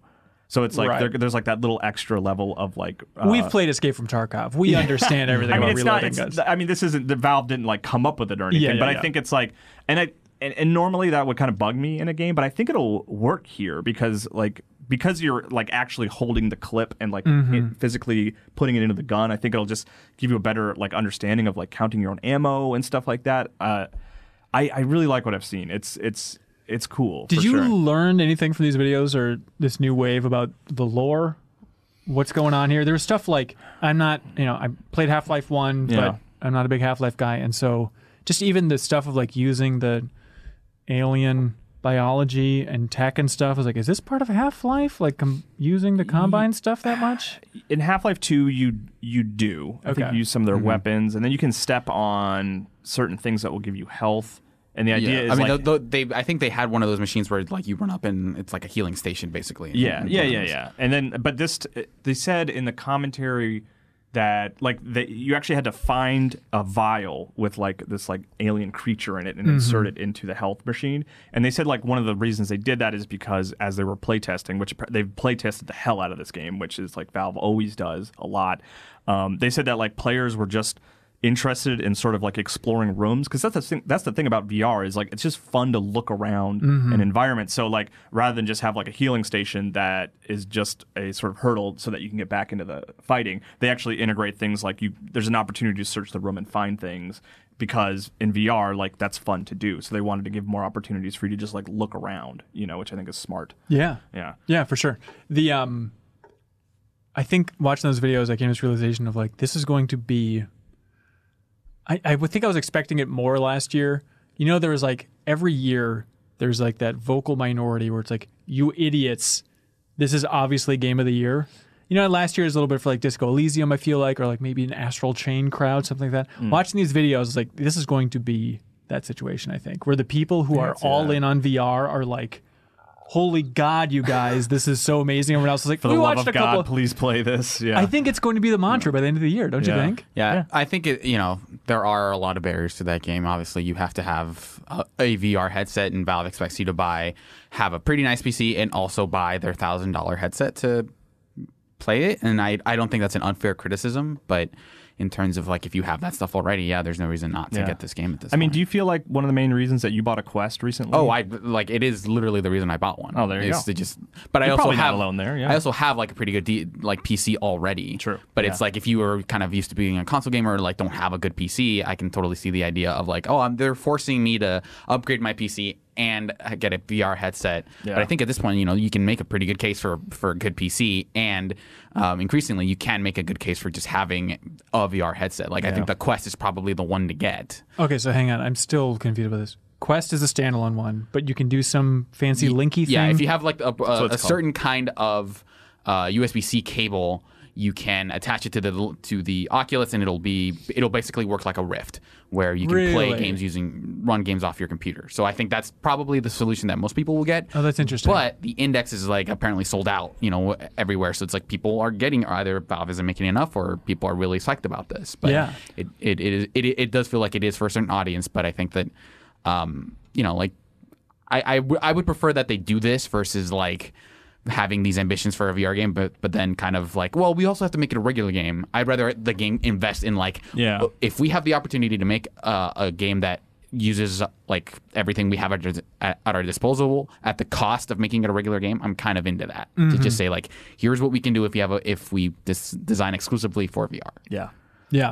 Some other little things like you find things in the environment that you exchange for upgrades, which is like totally new to Half-Life. The only thing you find in Half-Life is new guns, really. Yeah, so there's not like a lot of progression in that sense. No, yeah. Do you guys have waves of epiphanies of realizing, oh my God, a new Half-Life game is coming out in a couple weeks? I mean, playing Half-Life 2, I was hit with like, oh yeah, they just don't resolve. They don't resolve the storyline, and it's been 13 years since there was any like. I mean, there's some like Half-Life stuff in Portal 2, but like, it was just kind of hinting at stuff. But yeah, the idea that this franchise has not continued, and like this is the thing that people wanted for so long, and it's like I can totally see why people would see it as a monkey's paw. It's like, oh, you're getting a new Half-Life game. It's a VR game though. But watching those gameplay videos, it does feel like I saw what they meant by like, there are certain actions in this game that feel like if we were to map it to buttons, it'd be a little confusing. Like the thing with the door, you have to like hold down the square button or something, and then move the analog stick to open and shut it,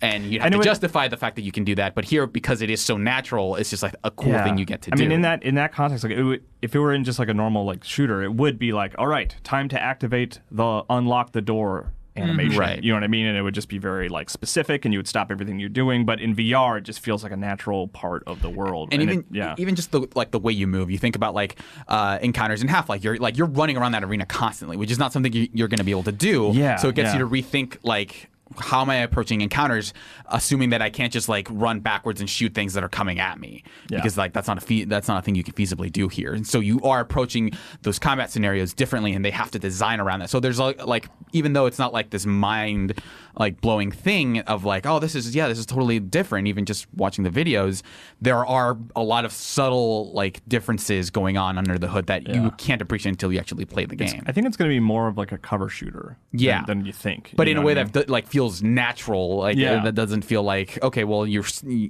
where you kind of stick to cover and you can like take cover from like however long away and you'll slide right into it. Yeah. Whereas it feels like it's a cover shooter because that is how you want to approach combat, not because you want to keep your head down. And because you can't run everywhere, and not because we've really designed this cover system that we're going to force you to use. Yeah. Did you see our dear friend Benjamin Reeves over at Game Informer? He had an article with Robin Walker from Valve. That's right. Yeah. Did you read that? I have not read it yet. Well, I'm sorry, Ben Reeves, if you're listening. Hey, get a load of this. The last question. I'm sorry. Don't say that. No. Oh, we're summoning the song. No. But Reeves asks, hey, do you think that Alyx will give fans some closure on the end of episode 2? That's a good question. And Robin says, it's not a bad idea for players to have refreshed themselves on the events of episode 2 before starting Half-Life Alyx. Okay, so her dad is going to be a clone, and she's going to learn that her real dad's just been home the whole time. So, hey, what are you even up to? Do you think this is because people were suspecting based on the dialogue in that reveal trailer that like, oh, is this going to be a weird split where part of it's before Half-Life 2 and then part of it's taking place after Half-Life 2 episode 2? And this seems to kind of reconfirm that, don't you think? I mean, I guess. I don't know. I'm pessimistic about that. Really? I think it would more just like I don't see there being a time jump. Because one thing about Half-Life 1 and 2 and all the episodes is it's very much a real-time story. Like that is that is like an interesting facet of Half-Life is everything happens in real time. Even when you time travel in Half-Life 2, it's still from the perception of Gordon and you're still seeing it in real time. So like unless Alyx travels forward in time and sees the future, I don't know. I'm not sure. I don't know what she's saying there. Robin, you said, right? That's right. Yeah, I'm Notorious curious. liar. Notorious liar. I don't think it's a lie. I just think it's just like maybe elements of Half-Life Alyx will feed thematically. Like well, not even thematically, but just like there will be things established that will have paid off later in Half-Life 2. It's like, oh, I remember that part in Half-Life 2. Right. This part of Alyx is a. Like, well, then she wouldn't say. She says. You want to refresh yourself before starting Half-Life Alyx. If it's just planting seeds that don't come to fruition until episode 2, well, then you could play that after. But she says specifically play it before. Yeah, I don't know. I would love to get some closure on the end of episode 2 because there is a huge cliffhanger at the end of episode 2 for sure.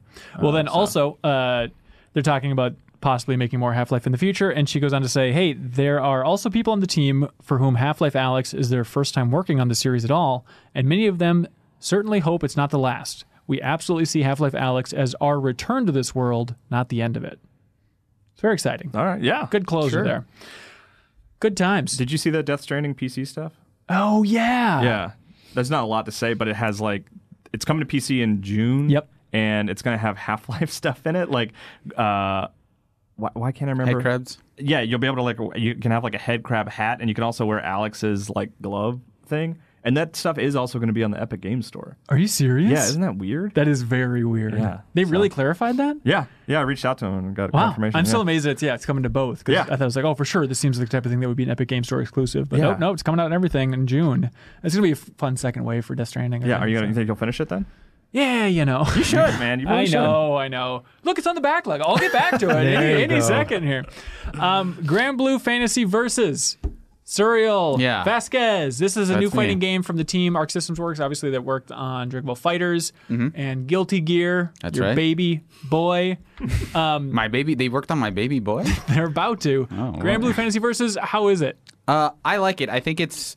I don't necessarily like it as much as Dragon Ball, but I think what I'm most impressed by is how it's very good about meeting players halfway. When it comes to learning the actual ins and outs of the game. So there's a lot of mechanics, even in the base fighting itself, that feel like they want you to start off low and then slowly build your way up to kind of the harder parts. So for one, because Grand Blue Fantasy is based on like a mobile game, they have these very simple inputs for all of the special moves. If you press the R1 button, you just fire off a special move. And then it's sort of like a Smash Brothers thing where directional and B.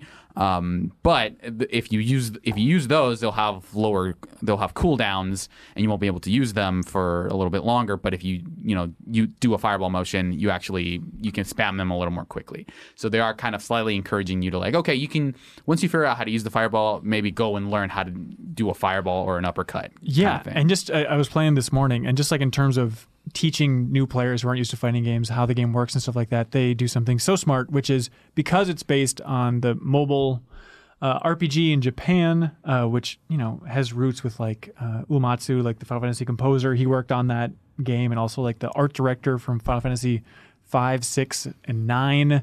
So it has like some weird Final Fantasy roots. But I think because of those roots, the game has a mode that's just RPG mode, right? And it's like a little bit Subspace Emissary, where you're just like working through these environments, taking out smaller folks along the way, and then like a surprisingly complex like gear equipment system, and you can upgrade all your weapons, and there's different like elements to your weapons. Like it's a surprisingly RPG infused fighting game. I think the structure around it is pretty interesting, but like in practice, it's a little boring because for the most part you are kind of fighting ways, and so far I haven't felt the need to experiment with like, okay, well this is a wind thing. You want to go into this thing with the wind because all the enemies will be weak to it. But so far it's just been like me spamming the attack button. Even like the bosses. I think the bosses are a little more interesting because they'll have like they're basically MMO bosses in that, okay, you're fighting this giant colossus thing, but every once in a while it'll like fire off these little lasers that are like, hey, don't be here, like don't stand in this area, otherwise you'll just get destroyed. And so you move out of the way, and he fires the laser off, and you come back in, and those are pretty interesting. But I feel like so far I haven't been forced to use a lot of like the customization or like even really think about the RPG stuff. And so from what I've heard, it doesn't feel like it really. That never really happens, where you're kind of out leveling a lot of the content, and it's pretty easy. But I think as like structurally, I'm kind of interested. The story isn't really doing much for me. I was expecting a better on ramp there, because like, man, I don't know anything about the story for the Grand Blue universe, but that was my big question, because the RPG is not in North America, right? So like, it's not like impenetrable. Like they try and work up like who these characters are and how their relationships are, but I was expecting a better introduction to that world than just Alicia, what's she doing on the Empire side? Or whatever and the it's hell like it is, they'll have a lot of one sentence like kind of throwaway things. It was like, why is Lydia following Gran around? It's well, their fates are bound together or whatever. Just like go with it. Whatever. So like I think if one of them dies, they both die or whatever. And then, but like they kind of start with this thing where Catalina, which is who's supposed to be your friend, is like she's very standoffish, and she's trying to capture Lydia, and Gran is thinking like, well, why is she like this? But as someone who had no experience with these characters, I'm just like, well, I don't know why Catalina would be your friend in the first place. Like, right. So and there's a lot of like, well, everyone's kind of like corrupted or whatever, and you're trying to slowly turn your party around, like all the people that are your friends ostensibly into your party members and stuff. But as someone who's not familiar with that stuff, like the world didn't really do much. I would just I would read all the things and kind of try to absorb them. And then by if you had to ask me a question about like, well, who's the Empire? I was like, oh, dude, I don't know. The Sorcerer's EO, I think she's like the leader of an empire. I don't know. Don't ask me. So as the star of the show, I mean, visually, we should point out the game looks awesome. Like imagine having, it's not to a level of a Guilty Gear or a I think it's iterative of like Exerd, but I don't think it's like, it is not like them using the like the stuff they're going to do in Strive, which looks a lot better. Right. But just seeing that in like a fantasy look and having fantasy weapons and stuff in that environment, I think it's a really good look. Yeah, and like I think if you're interested, this is maybe like on a simple level, in a way that it's accessible in a way that I don't think Dragon Ball might be, in that it's a little more manageable. So like you have a block button, which is not a thing that Dragon Ball or Guilty Gear has, but you can block directionally, and you are rewarded for it. But if you just want to say, okay, I don't want to deal with cross-ups, which is like where they kind of do a thing where it's like, is it left or right? You can just press block and kind of just get out of jail free card, right? But then on top of block, I love they also have the dodge button too, where your character goes like, and just like leans back, which is so fun when a projectile's coming for you, then you can just do that and it goes right by you. And you can even do like a dodge forward, so it's like someone's going to do a dash attack, you can like dash forward and then get behind them and basically trade corners with them. And those are really smart things. But it's never like, okay, this guy's gonna do 2 aerial attacks and then he's gonna do an air dash because there's no air dashing, and he's gonna cross me up, and then it is slower than a lot of anime games, so it feels a little bit more manageable. So I think if you want to get started with anime fighting games, this is a pretty good place to start. And they have like a really like long-winded, well, not long-winded, but like very thorough teaching mechanism. And like they have all these missions where it's like, okay, block high or low, block left or right. But then they get into really specific stuff like there's a character called Lil Wayne who's I'm sorry, Lil Wayne, the rapper? No, Lil Wayne, not Little Wayne. And he like his whole thing. Lil Wayne's his father. Is that he's meant to be annoying. Like he'll have a fireball, quote unquote, where he launches because he's a group of guys basically. He's a group of guys. Yeah, it's like his character is like you play as multiple of him. Okay, so one of the things is that he'll say, "Hey, go out and attack," and they'll do either a low or a high. He has a super where they summon a goddess, and like her whole thing is that she like turns into a boss where it's like, oh, okay, like depending on what buttons you press as the super is out, you'll have like, okay, the fire's gonna erupt out of the ground. There's gonna be lightning come down, and you're like, as the opponent who's taking all that in, you need to dodge all of that stuff actively. And so like, he's kind of a popular character online because if you're low on health, there's a very low chance that you're going to evade all of it. So it's almost like free damage unless you know how to deal with it. But like in those missions, they're like, okay, here's how to deal with this stuff. Or like here's this character, Fairy, who's kind of like Dalsim in that she's like meant to keep you away, or like Zeta, and they'll be like, okay, how do you close the distance on this character? Because I think when you play online, there's a lot of like, well, how am I supposed to deal with it? Like someone will do something you've never seen before, and you're like, what am I supposed to do to stop it? Like they directly answer some of those most basic questions in that training mode, and I think that's a really cool thing for them to do. Yeah. So you're enjoying it. I feel like something we do on this podcast a lot is like we talk about a game, but like never come to a conclusion about it. Would you recommend this game? I think for me, it'll be probably like a good appetizer for Strive. I think that's the next I kind of like how manageable it is. I do want to play more of it, but I don't know that I'll stick around for so long because like Granblue is just not my thing. I'm not gonna like I like Catalina because she looks cool, and I might play Fairy because she's like the keep away character. But beyond that, it's like I don't have any intense fascination for any of these characters, so I don't think I'll stick around for too long. And it's tough to have in the West. I mean, maybe if it came out after Relink, which is the game that the action game that Platinum was working on, and then Cygames took it back wholly. It's a confusing spread was there the just like Granblue some brand. rearrangement of release dates or something where this just happens to be the sort of first wave of Granblue? Like, was it? I don't know. I don't know what they're, because you would think that they would have released the mobile game, because there are direct ties. Like you can get a code for a thing in the mobile game in this, but if you're in the US, explicitly, you're not supposed to use it because the game isn't out. But it almost feels like they should have just sat on it for a while or something, I guess, I don't know. I think Alyx probably wanted to get this out before Strive, because I think that's kind of like the one that they're probably all focused in on now.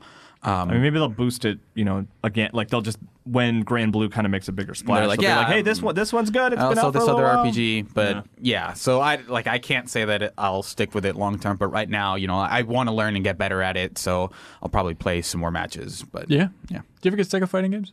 Sometimes, but it kind of just depends on the game. I think Granblue I'll probably play for a little while, but I have Destiny and I have other stuff to play, so I can bounce back and forth. But there every once in a while, I will probably not be super invested in Granblue, like I said. But there are other games where I wouldn't want to invest a little bit more, like Dragon Ball. So. Right. So in the same way that Cygames is expanding with Relink and Granblue Fantasy Versus, stuff like that. Remember when Riot Games started to spread out and they contracted a bunch of indie studios to be like, hey, do you want to make a League of Legends game? And then one of the other projects they announced in that same wave was their hero shooter, which is now officially called Valorant. Have you looked into Valorant much?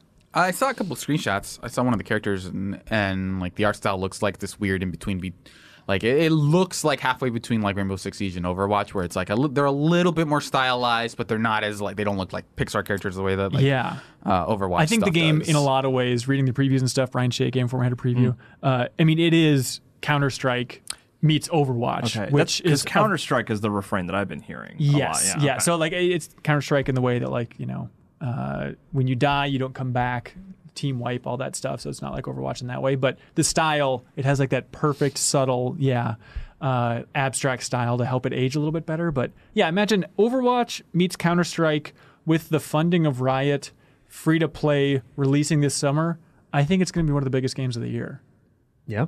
Especially if PC this summer, and if they can get day one on next gen, which it'd be stupid not to try and push for that, a free to play, great looking tactical first person shooter.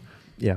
Done. That's going to be a Warframe cement. effect. Honestly, yeah. Yeah. The one question I have about that is the fact that it's like Counter-Strike. Obviously, Counter-Strike is super popular, but is it going to blow up the way that Fortnite does, which I think is much more approachable by a much larger audience, as opposed to are people really going to want to kind of hone their skills in order to do good at this? Maybe they'll have other modes, or maybe they'll have enough like offline options. I mean, my dream would be if they just had some split screen or something in there too, just to make it more friendly if you can play with your friends. And like, I think overall there's enough of a hardcore audience out there that is down for that, especially... Which, I mean, given how popular MOBAs are to begin with, that's not exactly an approachable genre even just to like begin consequences for your death. Think about how popular Battle Royales are to begin with. People aren't going to be too turned off. They're like, what do you mean if I'm dead it has consequences? I feel like a lot of gamers out there, that's just a default at this point. You know? So, I think it's going to be huge. I think it looks awesome. It has like some former Overwatch animators that moved over on the team and stuff like that. The creative director... The last game he was the creative director for was Counter Spy. Remember that? Is that a strategy game? No, that was like a side-scrolling kind of like stealth game. Yep, stylized stealth game and stuff. Right. But it's exciting to see Riot Games release new stuff.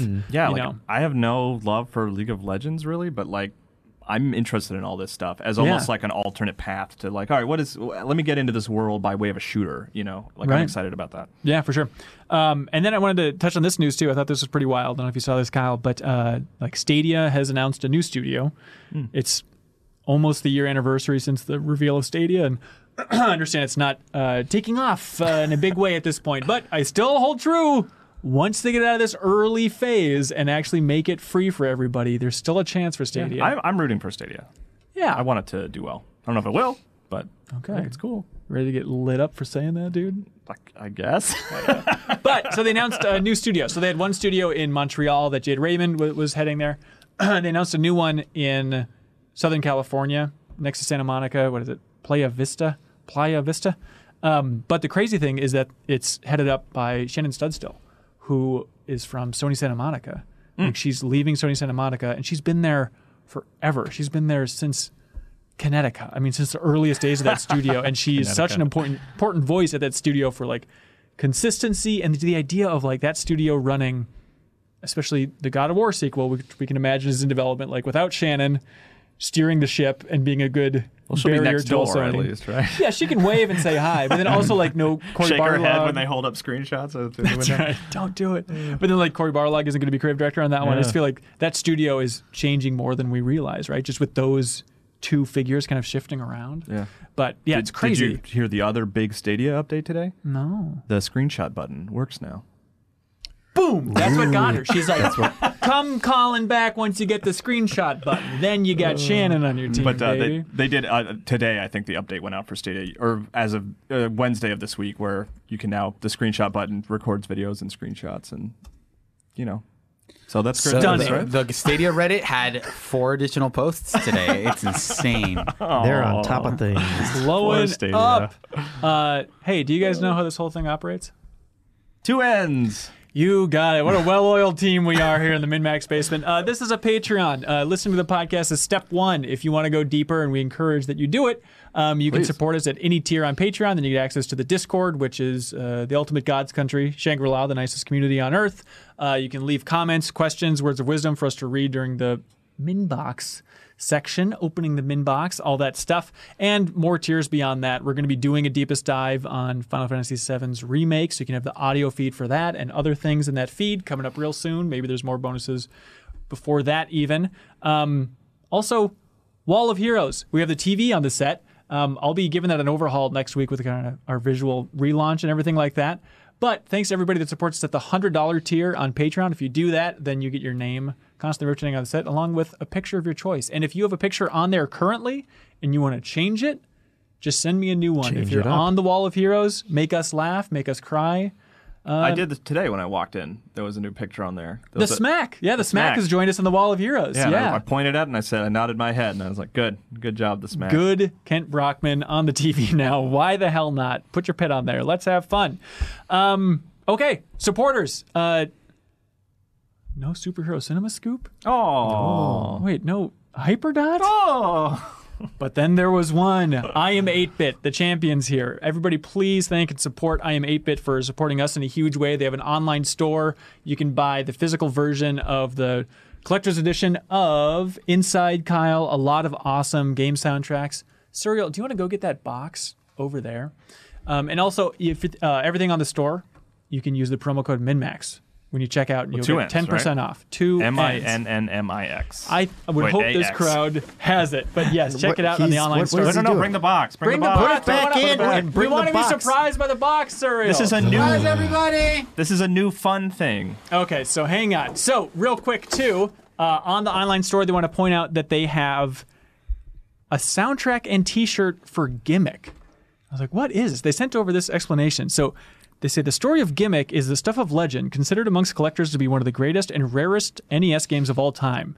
Because it was released late in the NES life cycle, it never saw a widespread release outside of Japan, but all that changes now. I Am 8-Bit is very proud to team with Sunsoft to finally release this timeless soundtrack and T-shirt for Gimmick. So if you want a deep cut Weird. Okay. T-shirt, an old Sunsoft NES game, check out Gimmick on their online store. Also, they have the soundtrack for 1980X, which is that game. They said 1980X is a coming-of-age arcade epic telling its story through an impressive breadth of retro games, platformer, racer RPG, shooter, brawler, all jam-packed into a rather familiar place, suburbia, sometime in the 1980s. The soundtrack is equally robust. You played a little bit. I imagine the soundtrack's great. Yeah, huh? the soundtrack I liked a lot, for sure. Awesome. Yeah. So, the way this works, I Am 8-Bit. Every month, they ship us out some amazing things as a thank you to our community. So, if you're a supporter on Patreon, you can leave a question every week that we'll read on the show in this section coming up. And then we have our I Am 8-Bit question of the week, where we choose our absolute favorite. And then I Am 8-Bit ships them out something very nice. Here is a box of stuff that we'll be shipping out this month. Dive in, please, Jeff. Do you know what's in here, Hanson? I briefly saw a description, so I will not be fully surprised. Hang on, do they have a note in there too? They do. What does it say? Hey, Ben, don't read this on the podcast. No, it says, here's all the giveaways for March. Let me know if you have any questions. That's so very if you have any sweet. questions, reach out to them, Hanson. Thanks, I Am 8-Bit. Is that, looks like- You're sure there wasn't anything else in that box you just shoved off the desk, right? There was something glass, and it looked super expensive. You can find it on the I Am 8-Bit Yeah. store. These look like a bunch more soundtracks. Yes, they do. Let's see. Oh, look at this. We got. I can't see what's in front. All right. This is the Gang Beast soundtrack. Oh, that's a good art. And the amazing I like thing that. is it's not just like a vinyl soundtrack. Like this presentation is just amazing. Mm-hmm. This is all the store. So again, if you send us a question that really wows us on the podcast, you have a chance of winning Gang Beast soundtrack. Gone Home, it looks like. Gone Home from Chris Remo, who's now at Valve to tie into Half-Life Alyx. Banner Saga 3. Banner Saga 3 soundtrack. Sweet. Yes. Oh my god.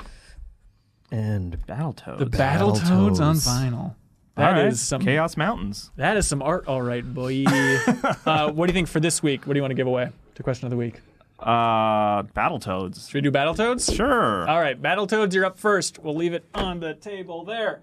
Okay, opening the min box. I am overwhelmed by how many amazing suggestions and questions and topics people send in. If yours didn't make the cut, I'm sorry. There's always min facts if you want to get super specific, because we can't not answer your questions on min facts. So if you jump up to that We're $20 obligated, tier, yes. that's right. You got us pegged. First submission comes from one Imran Khan. Oh, boy. 2 ends. He says, hey guys, a few quick corrections from last week. Jeffem said that 120 frames per second is above what the human eye can visibly discern. Wait, Correct. so he has a correction? Yeah. This is oft repeated, but not actually true. The eyes are not different from other nerves in the body, which transmit information to your brain at around 200 miles an hour or up to 1,000 times per second. Yada, yada, yada. Turns out, Jeffem, you were quite wrong in that. I'm gonna punch him in the eye at 120 frames a second next time I see him. But he'll be able to see it, though. No, You'll be able to see You all can those tell me frames before how it many gets in. frames per second. And by the way, thank you for all the YouTube comments echoing Imran's correction. Yeah, it turns Really out people are appreciate not it. a fan of Jeffem you saying that we don't need more than 60 frames per second. Anyways, also Imran says, hey, Kyle said the spin dash wasn't in the Sonic movie I got something wrong? because they were mostly keeping it to Sonic 1 references. You're both wrong. The spin dash was in the highway chase scene, but more to the point, a pretty big part of the movie is Sonic doesn't want to go to the Mushroom Zone, Mushroom Hill, which that area is referencing is from Sonic and Knuckles. So we're wrong All right, on you every got me, point. Imran. I'm sorry. Imran also says, as an aside, the highway chase scene also had the most obvious moment where Sonic's design was clearly changed without the script changing. A bomb keeps sticking to his hand, which doesn't make sense because the redesigned Sonic wears gloves, but the previous version had white fur for his hands. So that is a weird thing that does not You add just up. taking the glove off. Anyways, Keenan Harrell says, hey, with the surprise release of the Final Fantasy VII demo creating a fever pitch of hype, let's discuss how we want the different parts to tie together. Do you want a direct continuation of Part 1 with the same battle system, experience, choices carrying over? Do you want them to iterate and change mechanics or character models for better or worse? How do you think they will actually roll out the new parts to the Final Fantasy VII remake? That's actually a super interesting question because it's going to be like 5 years in between them or whatever. I mean, I seriously think it's going to be at least 3. Bare minimum 3. Yeah. And so you would expect things to change during that time? Yeah. You know? I think, and just like, what do they have the level starting at? I would imagine for Part 2, you'll be able to import your save. I wonder if it'll just be approached like a sequel. You know what I mean? Like, And no connection. It's not going to share any data. That seems You like gotta. that would Like suck. if you do have you gotta? if you have an inventory full of stuff that you've been saving or whatever, But they could just scale the beginning of the second part. Just feel like a new game. It's like going from Part 1 to Part 2. I think there's opportunities later on. I mean, in by the Seven way, story. to be clear, like I would love for it to carry forward. I'm not. I'm kind of playing devil's advocate. I just think that of the difficulty of doing that. Yeah, I think that they are just. I mean, especially because it's going to be cross-gen at that point. Like, I wonder if they will just kind of treat it as a sequel. Like, they expect people to start with Part 2. You know? Yeah. I don't know. I mean, has Square ever done that importing? I mean, 10 to 10-2 didn't do anything like that. No. The 13s? No, nothing. Are you importing sure there. there wasn't anything? Pretty sure. I mean, Maybe there might have been like a bonus or something, but I don't. Yeah. Because those games are like, even especially from 13 to 13.2, like you don't like. There's not a whole lot of collective tissue in terms of Yeah, what I mean you that's might a bring little. over. There's a little bit different situation because it's Yeah. like new characters, new story entirely. Right. So like but there was no reason for them to bring any stuff. Yeah. over. I think you can import into 13 too. You can. Okay. Yeah. Well, Okay. what do you bring in though? Yeah. I don't know. Well, let us know in the comments. Your guys. emotions. I would expect there to be very light nods, and then in the future, making it more of a different thing. Yeah. You know. I mean, I hope they iterate on the combat and improve it. Like, I don't want big sweeping changes. I don't want the Yeah. second part to be like, oh, we're just going all turn-based this time. But, like, there's always opportunity to make things better. And I you think know? they'll change because they're going to have such a good opportunity for Part 2, and if they really want to stretch things out, maybe into Part 3 of adding new characters. And just from what we've played so far, it's like Barrett controls a little bit differently, and like some of those characters get pretty freaky. So if they just customize each character a little bit more, I think combat will naturally evolve with each entry and stuff. But Yeah. yes, it's a great question, and I would love to know. Canadian says, hey, I hope you've all seen Avatar The Last Airbender and The Legend of Korra. I've seen most of Korra. I've seen all of Korra of Avatar. I've seen 5 episodes of Avatar. I have not seen all of Korra. Oh, wow. Yeah. Oh, my God. This table's perfect. Who is your personal pick as the best character overall from the Aang series and the Korra series? And then who is your favorite between those two? Also, why have there not been more Avatar games? You got that platinum one. Why are you complaining? Stop complaining. It's Best character. It's been a while since I watched, but the thing that's really smart about that show is like characters like legitimately change over the course of it and improve. Like the brother character is kind of a jerk and stupid like early on, but by the end he's like really smart and like.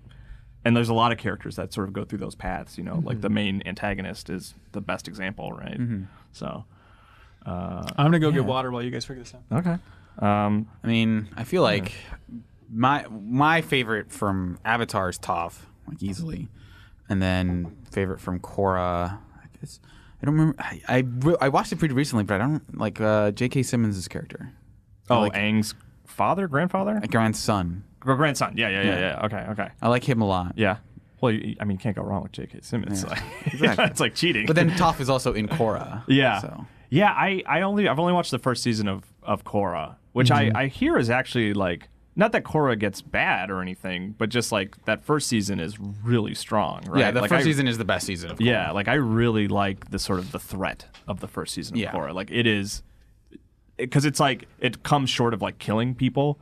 but like really has the potential to change people and like ruin their lives. And it was scary, to take away their abilities and stuff like that. Also, can we give a shout out to the uncle in Avatar? Iroh, right? Yeah. I think really he might be my favorite. I can't do the matchup because I haven't seen enough of Korra to feel like I can weigh in on that. So, but the bottom line is Yeah. everyone should watch Avatar because it's way better than you probably have already prejudged it to be. Jeff Cork has stated that it's one of the greatest shows of all time. Yeah. You believe that too? I super love it, yes. And You everyone hesitate a should little. watch it. Yeah, I mean, greatest of all time. Who knows what's even on that list? Right. Is it better than Cheers? Yes, it's better than Cheers. Wow. People actually change and learn over the course of Avatar. Yeah. What do you mean? People are dropping out, coming into Cheers? You don't know what's Spin-offs are going on. happening. They change in that every they get week. more drunk. That's right. Every episode. Yeah. And yes, I would also say, please, for the love of God, someone make the good Avatar game of our dreams that we all want to play. CyberConnect 2. What if the achievement points were really easy though? Oh, you know what? You're onto something. Wes Bates is pleading with us. Wes Bates says, let's talk anime. Real anime, not this American wannabe stuff. He says, hey, it's well established that the Dragon Ball is the most beloved series among several of the MinnMax team. The special Dragon Ball Z episode of the Game Informer show was actually one of my favorite Game Informer podcasts for how in-depth and nerdy the conversation got. Well, then you'll love earlier this episode. Outside of Dragon Ball, though, I was wondering which anime series or genres are your favorites? Are you watching anything right now you'd recommend?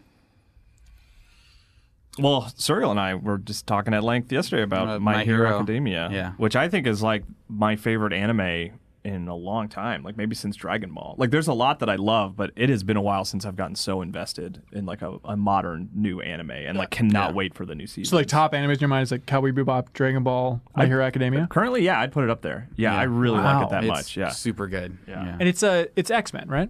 Yeah. Yeah. I mean, It's like, but there's also like, that's the sort of the simple explanation, but it is kind of about all kinds of heroes, like even like American superheroes and like Japanese superheroes. Like it just kind of mashes everything together. Like Imran actually was telling me once that I wasn't aware of this, but like the guy that creates it is like obsessed with the sort of the larger idea of like superheroes across the world. So like there's Stain, right? Yeah. In the first, I guess, second season. I think it's the second. Like he's heavily inspired by like the art of Ninja Turtles and stuff like that. Like he wears like a bandana like a Ninja Turtle. There's and, like, a lot of like mixed art styles where like characters have very different eyes and like very distinct looks that all end up looking pretty good, like together. Like Spider-Verse. Yes. Well, I mean, there's like Lil Million, who's kind of like the star of the fourth season, is kind of has like this almost like classic Mickey Mouse eyes, where it's just like circles, and then Frobby has these giant like frog eyes, basically. Yeah. And, but it all it all works, cohesive, you know, and like I everything think, clicks in. Yeah, and I think my favorite thing about My Hero is it's not just it's X-Men, but I think it also examines like what does it mean to be a superhero, because one of the the concession is that 80% of people have powers, but not everyone's a superhero. So the idea is that like your power is one thing, but figuring out how to utilize it is what separates a normal person from a hero. So like again, Lemillion has a power that lets him phase through like what's her name, Kitty from X-Men. Yeah, like he can just move through matter. Right, yeah. but they're more thorough with like also when he breathes in, when he activates his power, it doesn't affect him, so he can't actually breathe when he's using his power. So he has to learn how to actually use his power, which could kill him, because if he phases through the ground and then messes up, he'll be stuck in the middle of the ground and die. That's very fun. And So, he like- uses it to like launch himself out of like, the ground and stuff like that. How do you watch this show? You can watch it on Hulu. Like the first 3 seasons are on Hulu for free.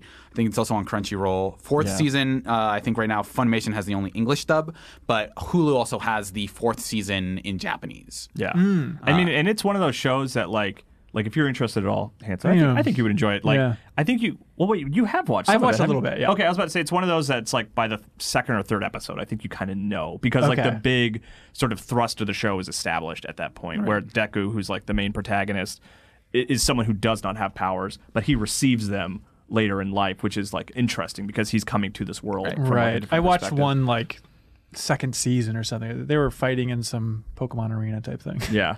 Well, that's the other thing about that. I mean, I know we're diving down a big My Hero Academia hole, but like, there's these big stretches where like they're in a tournament for school, like they're just getting grades, but the show is so good at establishing stakes for even like a test at school, that it is super enthralling and just as interesting as the times where they're like legitimately in danger from villains trying to kill them. And it's just it's really well done. I really like that show a lot. Yeah. Great. And you've been like marathoning it, Serial? Yeah, like my brother was in town this weekend, and we were planning to do a bunch of stuff, and then like he mentioned the idea of like, oh, we should watch some My Hero, and we ended up watching like most of that season in like one sitting. Yeah. Did you at least make it Minneapolis style, like go out and sit by the cherry and the spoon and watch it on a laptop or anything? We went and got football pizza actually. Did you really? Yeah. Hell yeah. So we did end up going to a few places, but it was like we had this block of this scheduled time, and we were going to do other stuff, and it's like, no, we just watched a bunch of My Hero Academia. But like that season 4 arc, like he mentioned, it was like sort of like a very long movie where it's just like here's a kind of a small scale conflict, but they do such a good job of giving that conflict like really good stakes. I almost cried a couple times. It's like really intense towards the end there. Speaking of which, Dylan Drazik says, hey, I was browsing through some music the other night at work, and I remembered playing Abzu a few years ago, so I popped the soundtrack in, and it immediately took me back. For some reason, the ending of that game hit me hard in the emotional nards, even though it wasn't an especially descriptive story. But my question is, what game or game experience caught you off guard by how hard it hit you emotionally? Yeah, the emotional nards right here. And since that time, do you think it would still make you feel the same way? Surprising emotions. Yeah. Sayonara Wild Hearts. Oh, it's very sweet, kind of happy ending, but it made me kind of tear up a little bit. It's like, everyone's coming together in the end here. So that one kind of surprised me. That's beautiful. Nier Automata's ending, even because I heard it, like it was weird because I'd heard it being hyped up as like, oh, that's like an incredible moment or whatever, and I was like, okay, we'll see. All right, Alyx Navarro, we'll see. Well, it's like a lot of people who are like, oh, I'm really invested in anime stuff, and I'll overly deconstruct Kingdom Hearts, and every time I look at it, it's just like this is garbage. But like, and that ending like made me cry, so it was real. Okay, they were right. I would.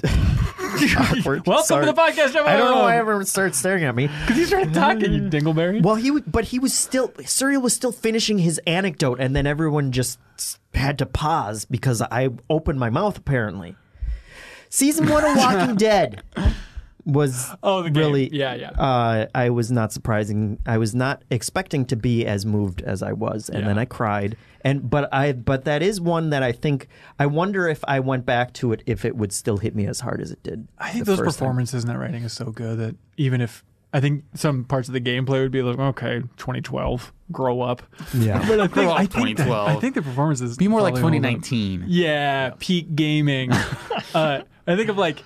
It's weird because it wasn't even the first time that I played the game, but I remember I was watching my roommate play Shadow of the Colossus, and it's on PS Plus. I'm not trying to spoil anything, but I feel like to tell the story I have to a little bit, where he was playing the game, and I was a little under the influence, and so he was playing the game, and he was so excited, and he was making some jumps with Aggro the horse, and he was literally saying in an excited tone, "You're doing it, Aggro! You're doing it! You're doing it!"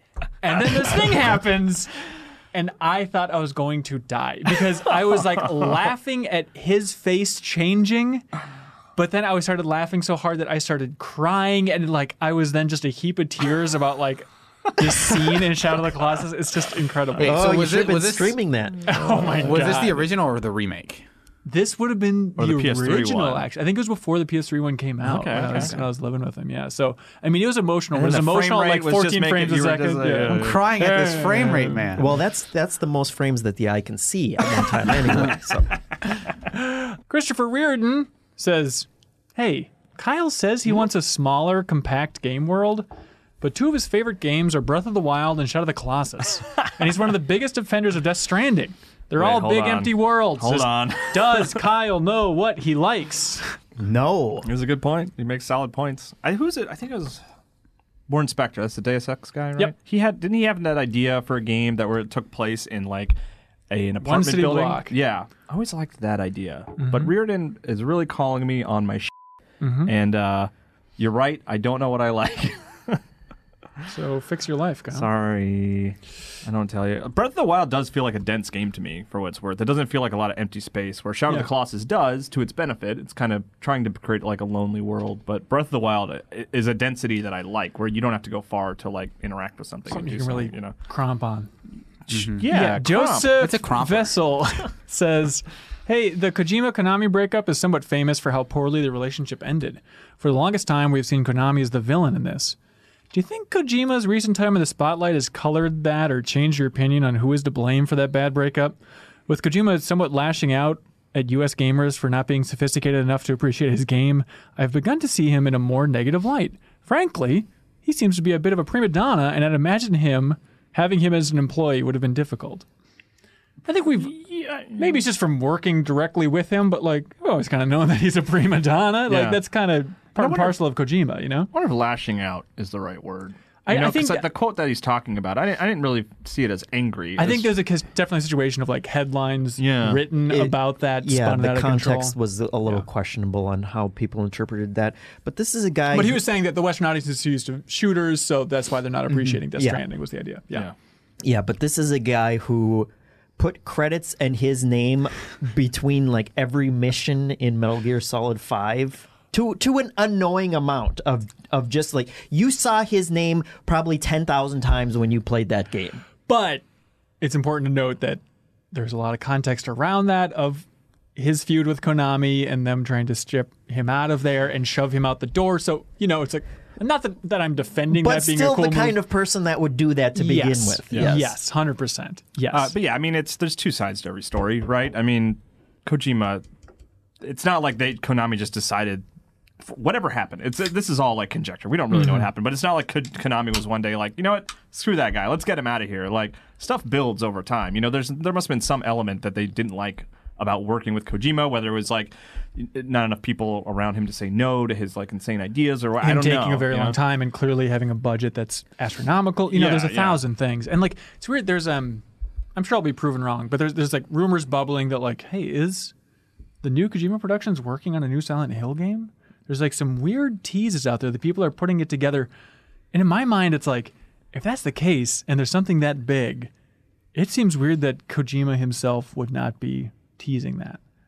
The fact that they let like this producer that we're not familiar with be the focus of that tease, like if he is, Kojima likes being the star of the show. Like I can't imagine he wouldn't want to tease that more personally. Yeah, I don't know. Yeah, that seems crazy. I like that idea that like they've smoothed things over and Kojima goes back to Silent Hill, but that would be a huge surprise. Yeah. There's an interesting New York Times profile on Kojima that's out there right now. It's not super in depth. I honestly like, for people like us who follow him really closely, like you're going to read it and you're not going to learn a lot, but it's interesting to see the New York Times focus on him with this like nice big feature about him and Death Stranding. And Is he really good? Because I only have 5 free articles, so That's true. I think you might want to use one. okay. Wow. All right. I feel like a story that didn't get much press, and I forget if we talked about it on this show, but like the idea of Ken, Kojima's producer, leaving Kojima Productions at the end of the year, like that's crazy. He's been there as like the right-hand man on the production side since Metal Gear Solid 3. Like, we did talk about it here. Because he went to college in Minnesota, but that's one of those things like, man, that is wild. And people are trying to connect that to like, he left in protest because they're working on Silent Hills again. It's like, I can't imagine, but who knows? I'll just ready to move on, do something different. Yeah.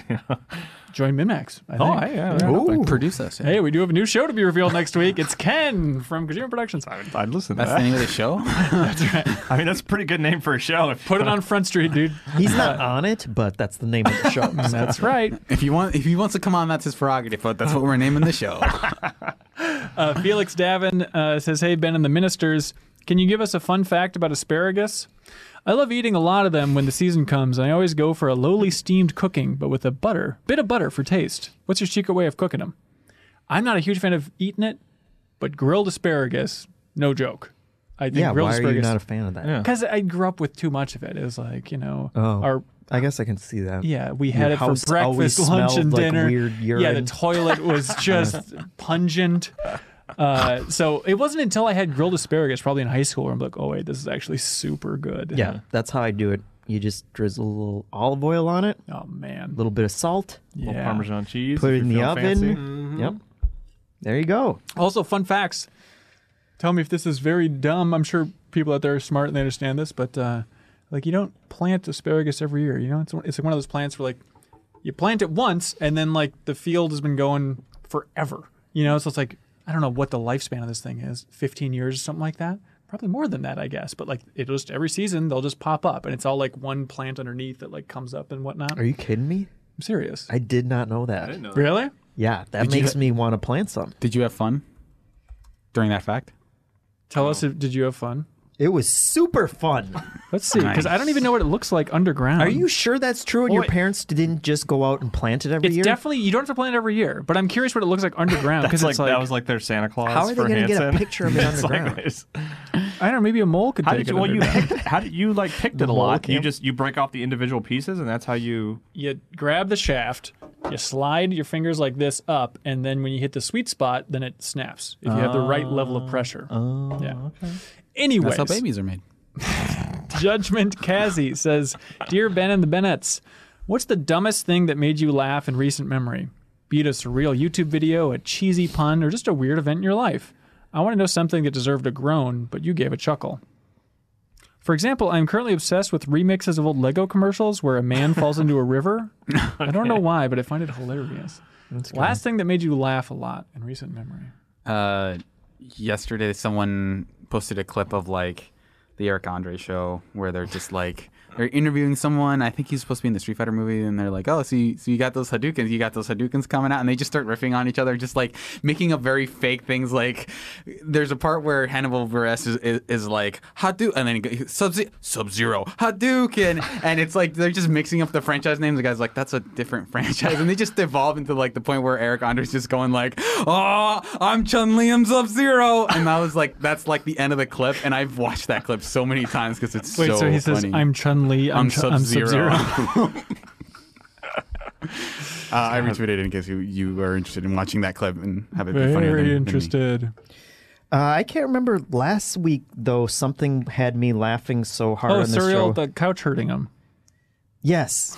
Surreal somehow hurt himself on a couch. You make me crack up a lot, but I don't think it's out. It's usually not. It's something that you say taken out of context, because the other one that I remembered was you bragging about how you eat turkey all the time.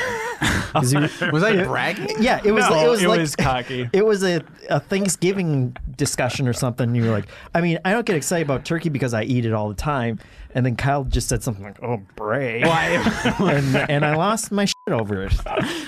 It was not meant as a brag, but okay. Right, All sir. right, sir. I would never eat ham. Is what I'm saying. I liked your tweet. I think it was yesterday at the time of recording for Super Tuesday, where you just said, "I'm holding out for Tuesday 64." It was very good. Thank you. That was suspiciously good. What do you mean by really made us sound Tuesday? comfortable. Suspicious. I think you stole it from somebody. Oh. No, you are very funny on Twitter. Thank you. It is. It's What's stunning. your tag? What's your name? Just my name. Yeah, just At my Cyril name. Vasquez? Yeah. Oh, Just okay. my name, son. This is too Follow it. specific. I was thinking of like the last thing that I laugh a lot, and it's usually like with At my dumb friend Ronnie. Or sad something. moments in Shadow of the Colossus. That's right. That's right. Well, while in an inebriated state. Yeah, and this is so dumb and specific, but I was playing games with my friend Ronnie, who was on the Dirge of Cerberus stream on the YouTube channel, but I was playing games with him, and I got somebody called my cell, a random number, and I decided to answer it, and they're like, "Hey, is Martin there?" And Ronnie could clearly hear the other end of the call, and so I was like, "Oh, no, you must have the wrong number." He's like, "Really? Are you sure?" He's like, "Yeah, no, sorry, wrong number, sorry." And then just as I was pushing the hang up button, Ronnie, just from this side of the room, goes, "Hi, Martin!" So that was the last thing that guy heard before he hung up. And then we died. And he said it like with this, like this tone of fear in his voice. Like Like he was being held captive. That's really good. It's so stupid. All right, anyways. And now that's our moment for all of us. That's right. Thank just you, all laughed Ronnie. at The Smack says, "Hey, guys, I have a what-if scenario for you." Wait, the Smack from All of Heroes fame? Oh. He says, "Hey, what if graphics peaked at the PlayStation 2 and it's not possible for them to get any better? What would..." Kyle made a goat-like noise on that one. What would the gaming industry use all the resources, money, and people power for? What kind of innovations could current gen and future gen consoles have if they weren't graphical powerhouses? That's the core of it, but leave that last part out. That's too smart, Smack. So what if it was just graphics peaked at PS2? what would games be like today? Just more characters on screen. Just More every AI. game would be just crowds and crowds and crowds of Yeah. characters. So is this like Metal Gear Solid 2 was like the first step, and now we Yeah. just need even more people on the screen? yeah. This is, I mean, I guess art styles. Yeah, it'd be more interesting and weird. I want to say AI, but like I don't know how much you could push it in an interesting way on the PS2. But it's like, you know, my favorite thing is thinking about games that could have been released. Like Stardew Valley could still have been released on PS2. Super Meat Boy could have been on PS2. Like there's plenty of great games. I that do. could I have think been. about that for throwback like 16-bit games a lot that I really end up loving. I'm like, man, imagine if I'd had this on Super Nintendo. This would have changed everything. This would have changed the entire industry. You know. Yeah. Yeah, I wonder if we would have seen more studios go back to like 16-bit or sprite animations and stuff if they knew that PS2 was peak polygonal, graphics. If they just said, "Oh no, actually 2D looks just way better." I'm really thinking about this scenario, this Mac. Like think about like, because he's talking about like the budget and stuff. Like I guess I don't know what the rest of the world is like, but if like how much would it cost to make a PS2 level game at this point? A couple million? Like it would just allow for every team to crank out more games. Stats on individual games would be a lot smaller. So then you'd maybe crank out more games. So Naughty Dog could be releasing 4 games a year at this point, right? Exactly, Like, yeah. And just have like the biggest actors in the world all voicing just small characters. Although, because they just need to use that money for Yeah, they just something. gotta use that money. but part of the reason that teams are so big is because so many of them are artists and stuff. You would still need game designers and the writers and stuff. So maybe people would be going into different areas more. Yeah, I don't know, man. Fun thinker. Brian Keese Jr. thinker. has a game. Okay, Kyle, don't look. Oh, okay. Don't cheat like you normally do. Not today. Brian Keese Jr. says, I have a game for you that I hope you'll find entertaining. That's very humble. A couple months back, Ben and Kyle did an AMA on Reddit. Simple premise based on that. Can you name these celebrity AMAs based on the questions they were asked? Okay. Isn't this good? All right, I've given 3 questions for each celebrity, going from harder to easier. All right. So we're guessing the celebrity. Correct. Okay. This person was asked in their AMA, what will you do on November 7th, win or lose? Jeff. Bernie Sanders. Incorrect. Oh, dang it. What's the recipe for the White House beer? Obama? There we go. No, He didn't say cereal, though. His middle name is Obama. Serial Obama. Best guess. That's all right. Number 2. I don't like to brag. What's a piece of technology that's theoretical now that you wish you could make a reality immediately? Kyle. Bill Gates. Correct. Are you kidding me? No. Did you read his AMA? I didn't. I read a lot of AMAs, but I don't think Yeah. I've read a Bill Gates one Wow. recently. All right. Can we hear the other ones, though? Do we want to? Or you guys No, interested? it's Yeah, good. no, here are the other questions. Okay. When was the last time you sat in front of a computer and wrote code? Which is a very good question for Bill Gates. Do you think being a billionaire has made you a happier person than if you're middle class? I wish you provided the answers. We should all just go read these AMAs. Okay, here we go. Next one. Do you like your cookies crispy or soft? Is there anything you wouldn't eat? I mean, I've seen you eat a typewriter before. What? Who would you most like to sing a C is for Cookie duet with? Oh, Jeff. Jeff. Cookie Monster. Yeah, Cookie. I've seen him eat a typewriter. All right. I was going to say Anthony Bourdain, obviously. I was going to say Bill Gates again, but Anthony Bourdain shouldn't have eaten that typewriter in that episode. Hey. How do you like your eggs? What is your opinion on the Michelin rating system? Do you swear just as much in everyday life? Jeff. Anthony Bourdain. no, I don't know his Incorrect. name. I know who it is. Kyle. It's Kyle. that His legal name is not Anthony Bourdain. Oh, I don't know his name. He's that really angry chef. Gordon Ramsay. Gordon Ramsay. There we go. Way to go. G. Ramsay. Eating donuts on the Hot Wings show. Ramsay, we call him. Any chance of work? That's him on Hot Keep up, Wings. sir. Snapping asparagus off. Come on. Okay. Any chance of working with Disney again on the Energy Pavilion at Epcot?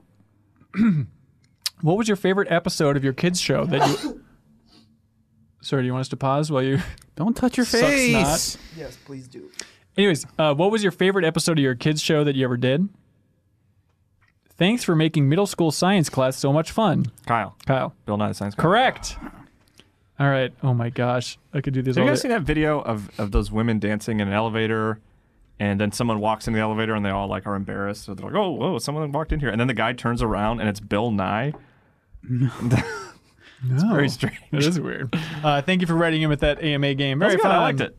Eric Clyde has an equally compelling question. If you're in a room and you want it cooler, do you ask to turn the AC up or down? Down. Turn the AC down. I think I say No, up. you turn it up. Yeah. Okay. Make the air blast. All more. right. I think each round. I think the way I phrase it is, can you lower it a couple of degrees? And they say, what do you mean by that? Do you want me to turn the AC up or down? Yeah, And then you say turn it up. or maybe I'll just say like, because I don't think I've had like this internal like quandary of like, so I say up or down. I think I just say, could you make it colder or something like that?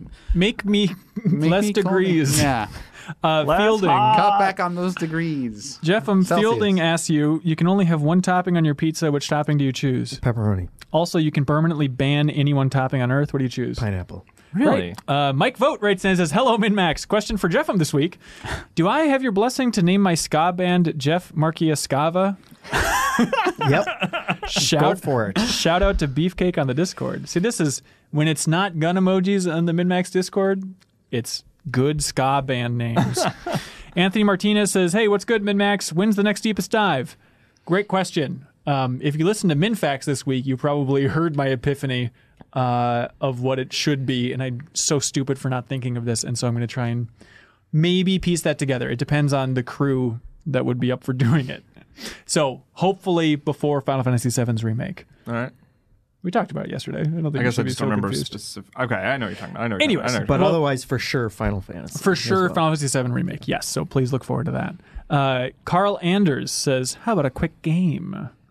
Can you guess the game listed on the Metacritic best game of all time based only by the negative user reviews? Okay. Love it. This is the worst blank game when I ever played. Puzzles are okay, but combat and controls and combat are very boring. Puzzles, controls, and combat. Yes. The story is cliche and character designs are horrible. The atmosphere was good, but music was the S word. I love it if he said the S word. Which is incorrect. But okay, weapons are unnecessary. Graphic Surreal. Breath of the Wild. incorrect. Yeah, I thought the music. Graphics and art design are worse than all other Zelda games. I think this game was too disappointing. Come on, think of the Zelda game with the bad music. That doesn't exist. No, it's this one. Oh wait, Jeff. according to this. Jeff, Link Between Worlds. incorrect. Yeah, it has amazing music. I don't know. Is it Skyward Sword? No, clearly this guy's an insane person. It's Ocarina of Time. That's his review of Ocarina of Time. I was also thinking like Skyward Sword's not on that list, and No. Ocarina's All right. Ocarina's on that list. Here we go. Weapons are unnecessary. Overrated. Overrated. There are better games out there. I don't understand how God of War has 94 and this game 97. Seriously? What game? Jeff. Breath of the Wild. No. What game do people pit up against God of War? Last of Us? No, come on. Let's use our brains here. Red Dead Redemption 2. Yes, there we go. Jeffrey Papa. All right. RPG? I don't get it. I just don't. How could this game have received a 9 user score? It must be because the current generation of gamers is made up of first-person shooter F-boys who care more about owns and lols than a deep RPG experience. This isn't an RPG. It doesn't even have elements of an RPG. The only thing that had RPG elements in this game was the marketing letterhead. Then this is another user review for that same game, one of the greatest games of all time. This generation of little brats has brought to you a ruined masterpiece of what the first game was. They only know shooting, mindless, simplified, on-rails Kyle? gameplay. Kyle. Mass Effect 2? Correct! Way to go. Dakota Salmarin says, hey, MinnMax crew. That's us. Hey. 2 ends. Hello. Patreon? Will somebody thank Dakota Oh, for thank supporting you, us on Dakota. Patreon? Thank you. Hey, I have a question that falls into the getting better category. What's a saying or some simple, kind words of advice that have stuck with you? I think we all have a simple memory of a time where just a few words made a big difference. Thanks for the content. This is a broad one. Yeah. What's saying or some simple, kind words of advice that have stuck with you? I'm a huge dork for this stuff, and I think I've talked about it before, but I very much recommend it, where I just have a note in my phone of just like, hey, here's some good life lessons, or just when I hear something very smart, it's like, ooh, I'm not going to forget that. It's a me. Oh, I am a him. Yeah. It was a him, you know? Does anybody have a good one? Scott Benson a few years ago just kind of tweeted like a short thing that is sort of Night like in that. the Woods developer? Yeah, Night in the Woods developer. He just basically said like, make art, make rent, help others do the same. And I feel like that has stuck with me. What is it? Make art, make rent, help others do the same. So like realizing that your responsibility is like, you know, just first focus on what you're able to do for yourself, and then help when you can help others do that, you know. The one that sticks with me, and I don't know who I heard it from, it might have been you, is that it costs nothing to be nice to other people, which is, I guess, maybe obvious. I don't know, but it's something that always sticks with me, that in terms of if someone is in kind of a jam or someone's being a dick or whatever, like you can just not feed into it or not let your ego get in the way, and you can just be a nice person that it doesn't cost you anything. Right. And that's your philosophy for leaving a comment on Superhero Cinema Scoop's YouTube channel as well. Yeah. That all overlaps nicely. Yeah. There you go. This is kind of a different one, but one that I was thinking about, you know, unpacking previous relationships a little bit and stuff. And it's so stupid for like a point of wisdom, but like it hit me so hard. I think it's in Knocked Up. But there's some point where Leslie Mann is screaming at Paul Rudd, and she has a line where she goes, just because you don't scream doesn't mean you're not mean. And like that one was just like, oh God. Like I've been in this situation before, like, oh, I'm not a bad boyfriend because I never yell. And it's like, no, like there's a lot more to that, you know, but I think it's like, especially younger, that was a very easy refrain in my brain of like, no, it's fine. Yeah. It's like, no, you can be mean in some very subtle ways that you don't realize, you know. You are. Thank you. Yeah. Oh, I'm aware. And Kyle, you're a wreck? Yeah. No, I don't have anything off the top of my head. I'm sorry. Someday somebody will tell you something smart. Someday. Shane Carley says, hello, cohorts, and congratulations. Thank you. Wait a minute. Congratulations. You've been granted the fantastical ability to revive beloved long-dead video game franchises. See, you suckers. I'm always taking it and running. Time to make some rent. Make some art. The only problem is that doing so, requires... We should have listened to the whole thing. Wait a minute. It requires you to sacrifice a similarly beloved franchise to the video game gods. All right, I'm standing back down. I don't want this to make this too complicated, so let's assume... Okay, here's the point. Would you revive Knights of the Old Republic, but in doing so you have to kill the Elder Scrolls in a heartbeat? No, I don't think I would. Really? Okay. I'd rather have the original video game world. There's a lot of other places to enjoy Star Wars. Hey, we all want a new Portal, right? Yes. Is it worth killing Doom forever? Yeah. Jeffem? Immediately. No. What? You wouldn't... Portal 2 is one of the best games ever made. It's still there. That's a good point. I just don't care about Doom. So. All right. To revive Silent Hill, you must kill Gears of War. Yeah, easy. Yeah, obviously. No question. Sorry, Gears. Sorry, The last Gears. few Gears You're games solid were good, Gears, but To revive Time Splitters, you must kill Halo. not for me. No. Honestly, I'm even a little bit torn on that one. That's a close one. I think I might do it, but to revive Castlevania, you must kill Dishonored. I think Dishonored's already been Dishonored's killed. dead. So yes, I would revive Castlevania. To revive Paper Mario, you must kill Mega Man. I would I would make that trade, I think. all Mega Man.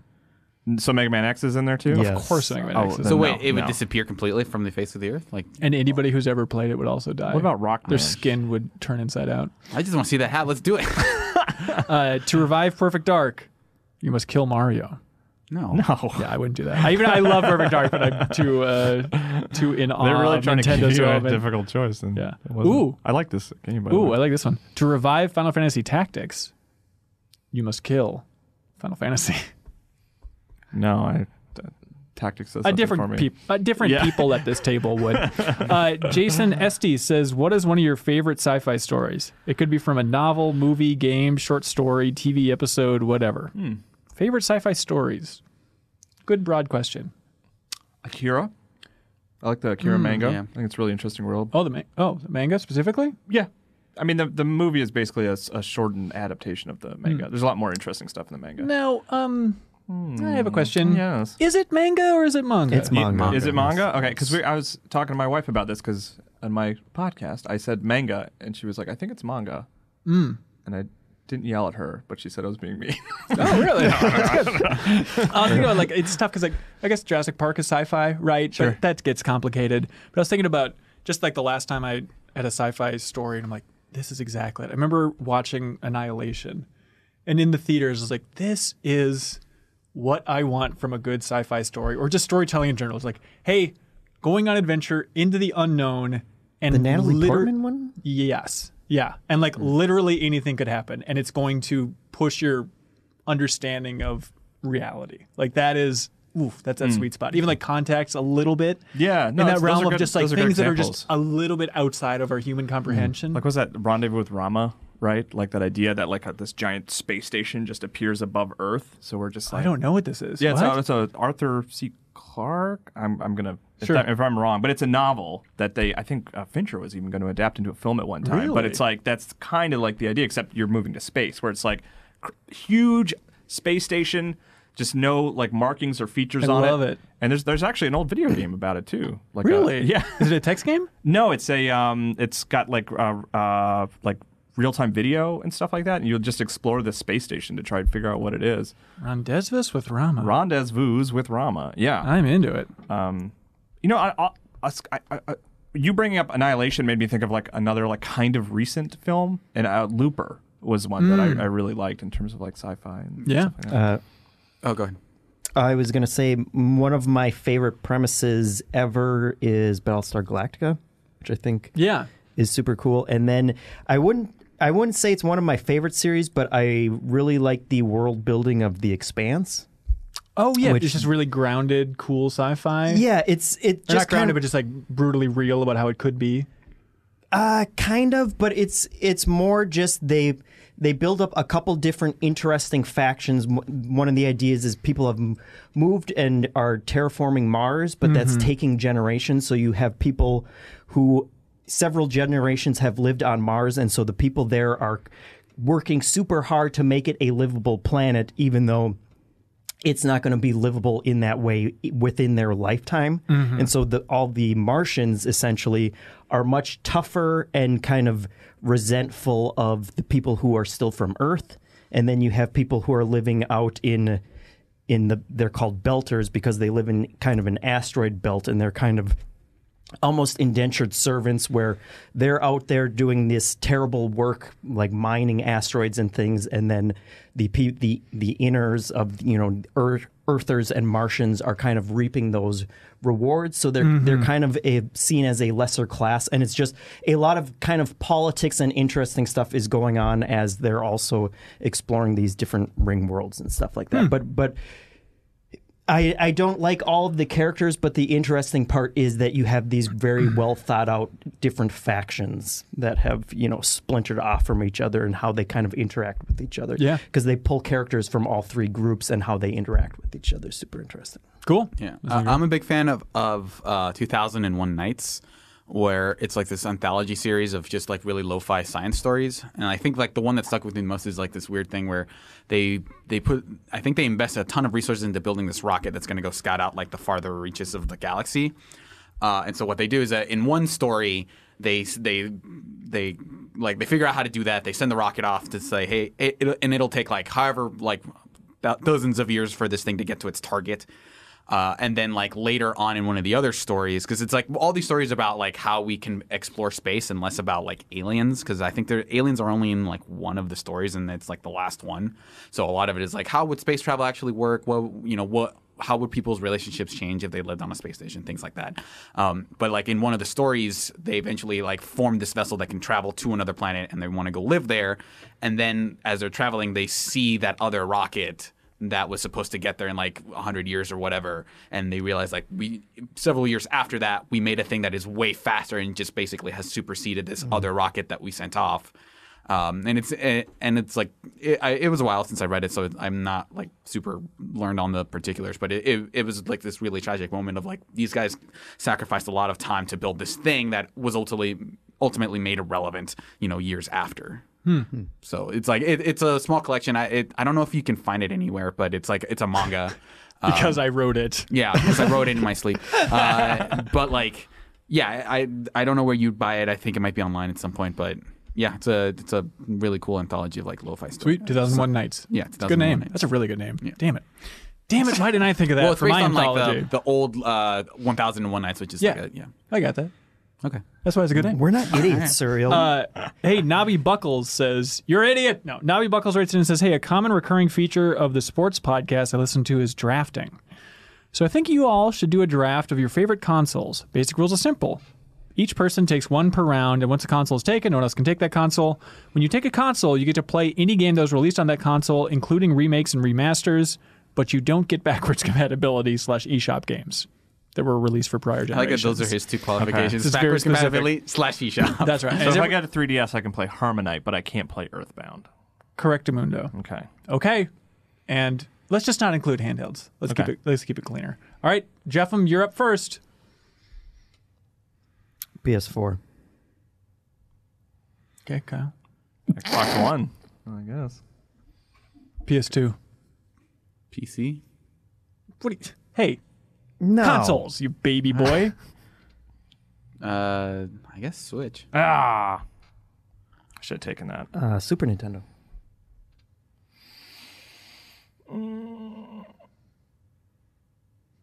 I guess I'll take Xbox 360. It's a good system. You're right.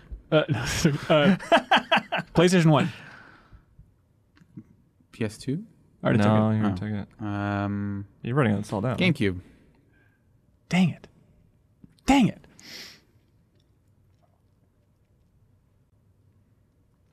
Wii U. What? All right. N64. I'm not going to play those games realistically. Yeah. It's Ocarina of Time, Majora's Mask. I'll go Wii. Yeah, Wii's good. What do we have DS. left? No. No hand. Oh no! Hey, are you listening? Are you listening? I thought someone said. Didn't someone say 3DS though? As an example. Oh. But no, just consoles. The Game Boy Advance adapter for the GameCube. I don't know that Get there out of here. Yeah, What's that? I We guess got NES. someone already Genesis. said PS1, right? NES, PS3 are sitting there. Sitting pretty. I guess PS3. Jeffem? Oh, is it my turn? Mm-hmm. NES. Philips CDI. Original Xbox. Oh, yeah, that's good. Sega Saturn. Oh, yeah. Oh, my God. There's one big one, I think. PlayStation 5. Sure. Well, no. Hey. Didn't say. Come on. It has to exist. Yeah, it exists. Oh, it exists? You have one? You've Yeah. played it? You've seen it? It doesn't say that I have to have Just it. say a real one. And so you just freaked out because there's something that we haven't said. Yeah. Did we say Dreamcast? You After have we Dreamcast. Wait, who is Dreamcast?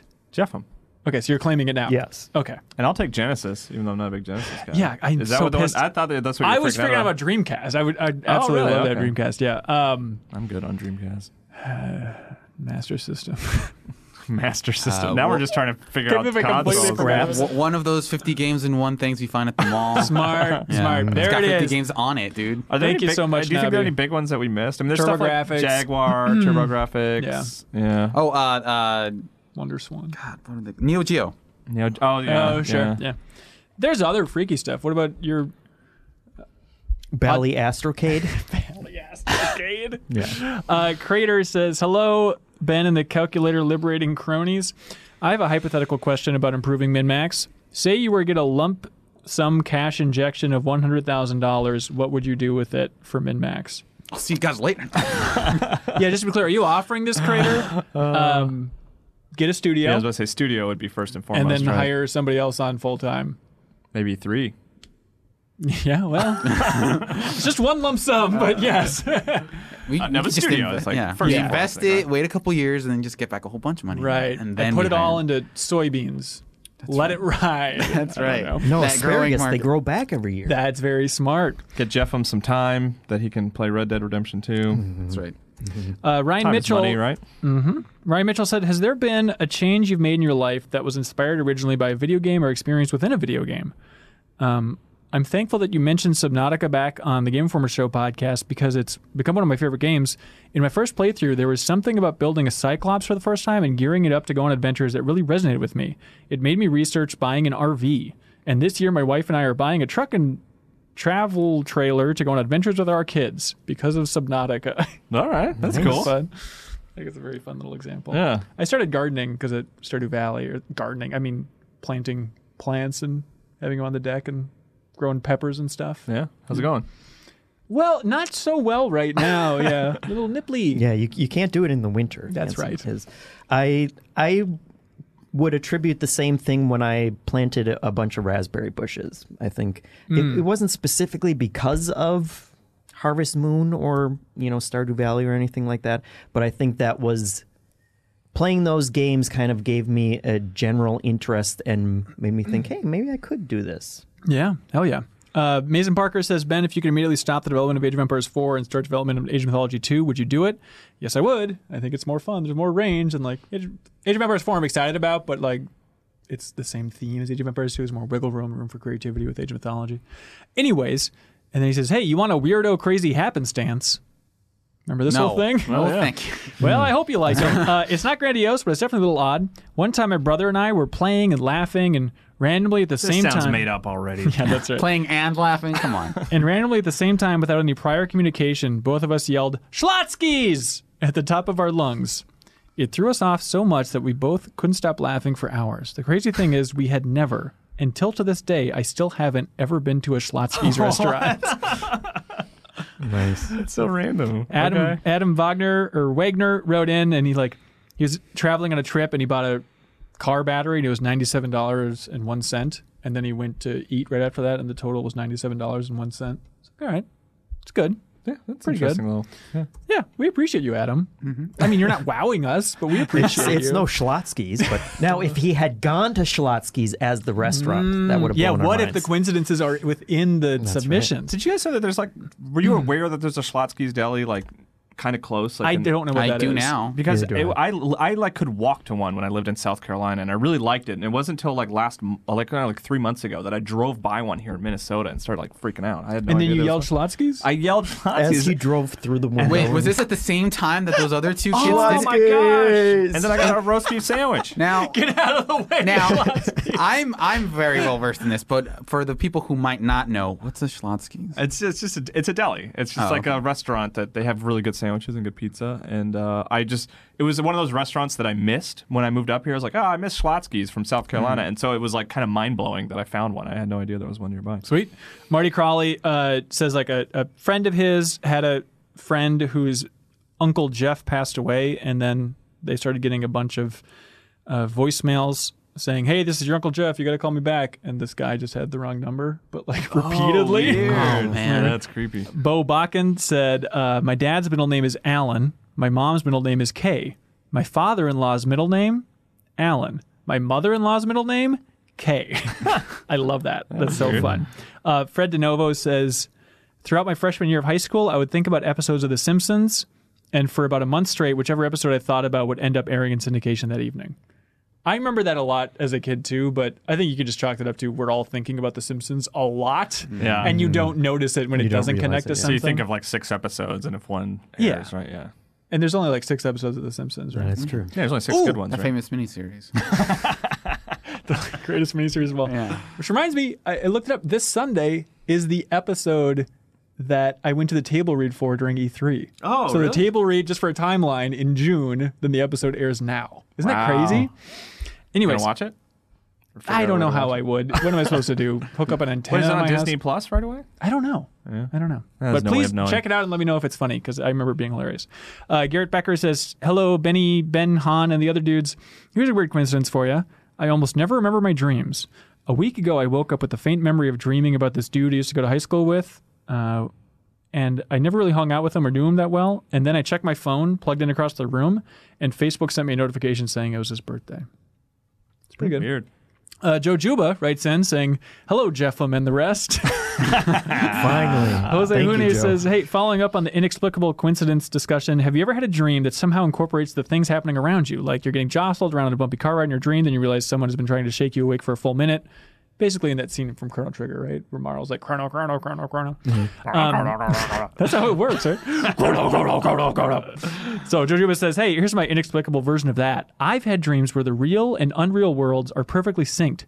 For example, I might be the dream captain of a nuclear submarine, and I'm getting ready to press the red alert incoming missile warning button, and the instant I do, my alarm rings in the real world. How can someone's unconscious mind have split-second accuracy when it comes to knowing exactly when something is happening in the waking world? I've 100% had that too. Oh, Yes. yeah. All the time, yeah. And I've All had, the time. Every night. No, pretty often, though, yeah. And I've had the other. Are you sure you're understanding this? The time travel thing? Yeah, I have thoughts on it. I'm Yeah, going to let Jeff go first. he moves really slowly or whatever. But I've had other versions of that where it seems like the thing that's triggering whatever is going on lasts for a super long time in the dream, where it's like I'm being attacked by bees and they're making a buzzing noise, and that feels like it's going on for 10 minutes, but then when I wake up I realize it was a one-time buzzing noise. Like that's not a good example of it, but the weird time dilation of how long it seems like something's going on in a dream versus the when it's actually happening, right? Or how quickly it can happen. That's very weird. How do dreams work? I don't know. So I talked to a pair of dream doctors during my time at Game Informer magazine because I was talking about that was the segue I was looking for. What, were you watching Grey's Anatomy with those dreamy doctors? Oh. Yeah, that was my opening question for them. But it was a feature about because in terms of entertainment media, video games are the things that invade dreams more than anything else, scientifically, the Tetris effect and stuff like that.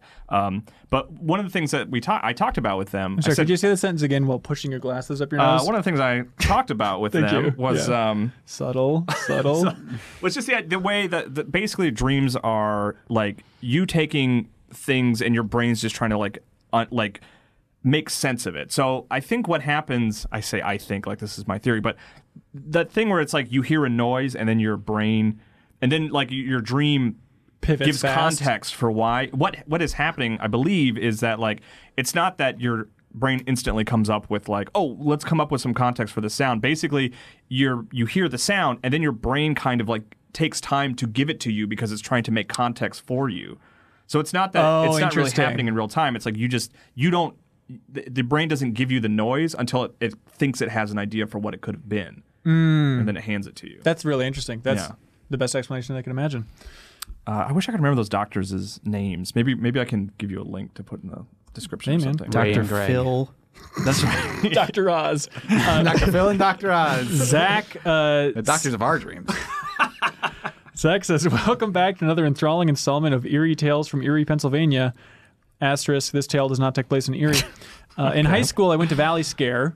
Remember? That's where Midnight worked, the Call of Duty player. And a friend forgot his insulin. And so the point is he went into the amusement park. And then as he was walking in, his friend's like, oh, crap, I forgot my insulin. And they were in a huge crowd. And they said that it was 5 minutes had gone by since they talked about it. And then a woman dressed as a skeleton went up to his friend and said, yo, I have diabetes too. And then disappeared into the crowd. Was that Midnight? Yeah, I think it was. Gregory Varney says, hey, fellas, when I was younger, around 5 or 6, I used to regularly suffer from night terrors where I'd scream things or thrash about while I slept, and it was really difficult to wake me up. My parents used to wake me up by sitting in the bath and asking me questions until I came to. What? Weird. Like they'd carry him to the I bath guess so, and just sit in yeah. a tub? That's just odd. Okay.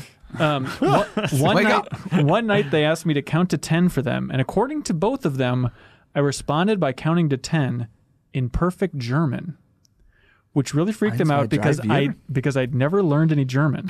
When I'd woken up, they asked me if I knew how to count to 10 in German. I told them I didn't. And I didn't proceed to learn it for another 2 years. I think it's entirely fair to say that I was definitely possessed by a German ghost and didn't know about it. Isn't that weird? Did the parents speak German? Are they sure that it was? Well, they were in Germany.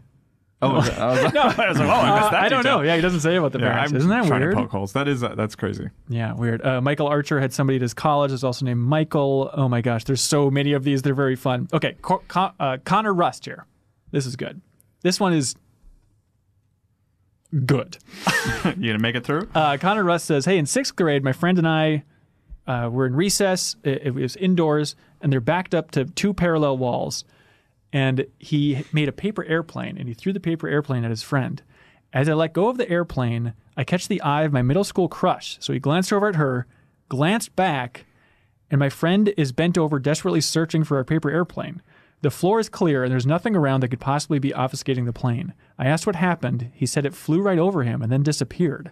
He thought it hit the wall above him, but didn't hear any noise. My friend had been backed up against the closed double doors of a classroom closet holding school supplies. I called the teacher over and asked him to open the closet. After some convincing, he pulled out his keys, unlocked the door, and sitting inside was our paper airplane. The plane had managed to fly through the closed doors. So this is the part that I love. The plane wings and body form the T. Do you know what I mean? Like, and it's the same with the doors on the... So it's like the double closed doors. The gap is like a perfect T. And so the plane just happened to slide through that. That's really cool. Isn't that amazing? Yeah. You could like, how long would it take you to recreate that? Like, I know. Forever. Right? Yeah, absolutely. Connor, great one. And not even supernatural. Just he had the explanation, but it's just wild. All right. Then we have... Oh, also, Connor says, love the show. Keep cranking that yanker. Right. Bob Buell. It's game show o'clock, you MFers. I like how you always rotate the laptop to get it out of my gaze every time it's time for a game. All right, it's time to play Sonic the Hedgehog enemy or take 2. It's time to play Sonic the Hedgehog enemy or as seen on TV product. Okay. In every matchup below, one option is an enemy from the Sonic the Hedgehog franchise, and one is a household as seen on TV product. Can you find out which is which? Okay. All right, let's just go around the horn here. Suriel, egg sitter or egg magician? Which is the Sonic enemy? Egg magician? Is Sonic? Yeah. Correct. Oh, way to go. I would have gone the other way. Jeffem, monkey dude or piggy pop? Which is the Sonic enemy and which is the as seen on TV product? Monkey Dude is the Sonic. Correct. Wow. Monster Trapper or Corky? I think Monster Trapper is the Sonic. Corky's the Sonic. I broke the streak. What's a monster trapper? You'll find out when you're older. All right. I'm already 20. Laser flapper or flame bulb? This is a good game. Laser flapper? Is the Sonic Laser one? flapper Sonic. Yeah, way to go. Jeffem, Point Dexter or Atomic Zapper? Which is Sonic and which is as seen on TV? Sonic is Atomic Zapper. Sonic is Point Dexter. I'm very sorry. Fridge Brute or Reheatsa, Kyle? I'm going to say Fridge Brute is Sonic. It is. Okay. Atomic Angel or Ball Hog? Atomic Angel is the Sonic one? Sorry, Atomic Angel's real. Jeffem, No, it's Cluckoid or Huggle? Cluckoid. Is Sonic? Is Sonic. Yes, correct. Said with confidence. Kyle, Rhino Liner or Spike Ball? Spike Ball is Sonic. Incorrect. What? They're both. They're both? Oh my God. And I was like, Rhino Liner? No way. I looked up, Rhino Liner is Well, absolutely yeah, it's like a for product. cars, right? It's Yeah. like, that's why I was so confident. But, Oh, wow. But Way it's to also go. a Sonic character? That's right. Okay. You got That's it. insane. That's a good game. Good job, Bob. What do you guys like for question of the week?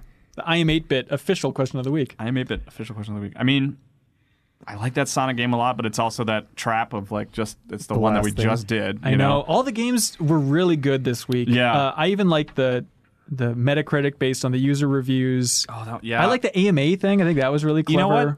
I like the. I'm leaning Metacritic just for the joke of someone saying that Sonic. What do they say? Zelda, the weapons are useless. unnecessary. Unnecessary. That is true. I really like that. I do like the paper airplane thing too. That's It good. made me think the most. The dream, Joe's. Jeff, Joe's which way was you good. leaning? The dreams. I'll do the AMA one. AMA over Sonic or As Seen on TV? No, I'm sorry. I meant the Metacritic one. Oh, really? I've Okay, lost my mind. going Yeah. Metacritic? I like the Metacritic one a lot. Serial. We're leaning Weigh that in, way. dude. Weigh in. Metacritic. Wow, he confidently said Metacritic. There we go. Carl Anders, congratulations. Yeah. We'll ship you out, I'm 8-Bit specifically, will ship out the Battletoads soundtrack on vinyl. So you can listen from to David the Wise. song. One of the tracks is Pause named over Title and over. Screen. Yeah, please remember that, Carl Anders. All right, thanks so much for everybody that wrote in, and keep writing in with new questions and games and stuff like that, because we have a lot more fun stuff to give away from I Am 8-Bit. So thanks, everybody. We appreciate it. I think now it's time for something called Get a Load of This. All right. Well, get a load of this. You know what? Here, I was planning to explain it, but I think I'm just going to play it first. Okay? Don't hold it up to the...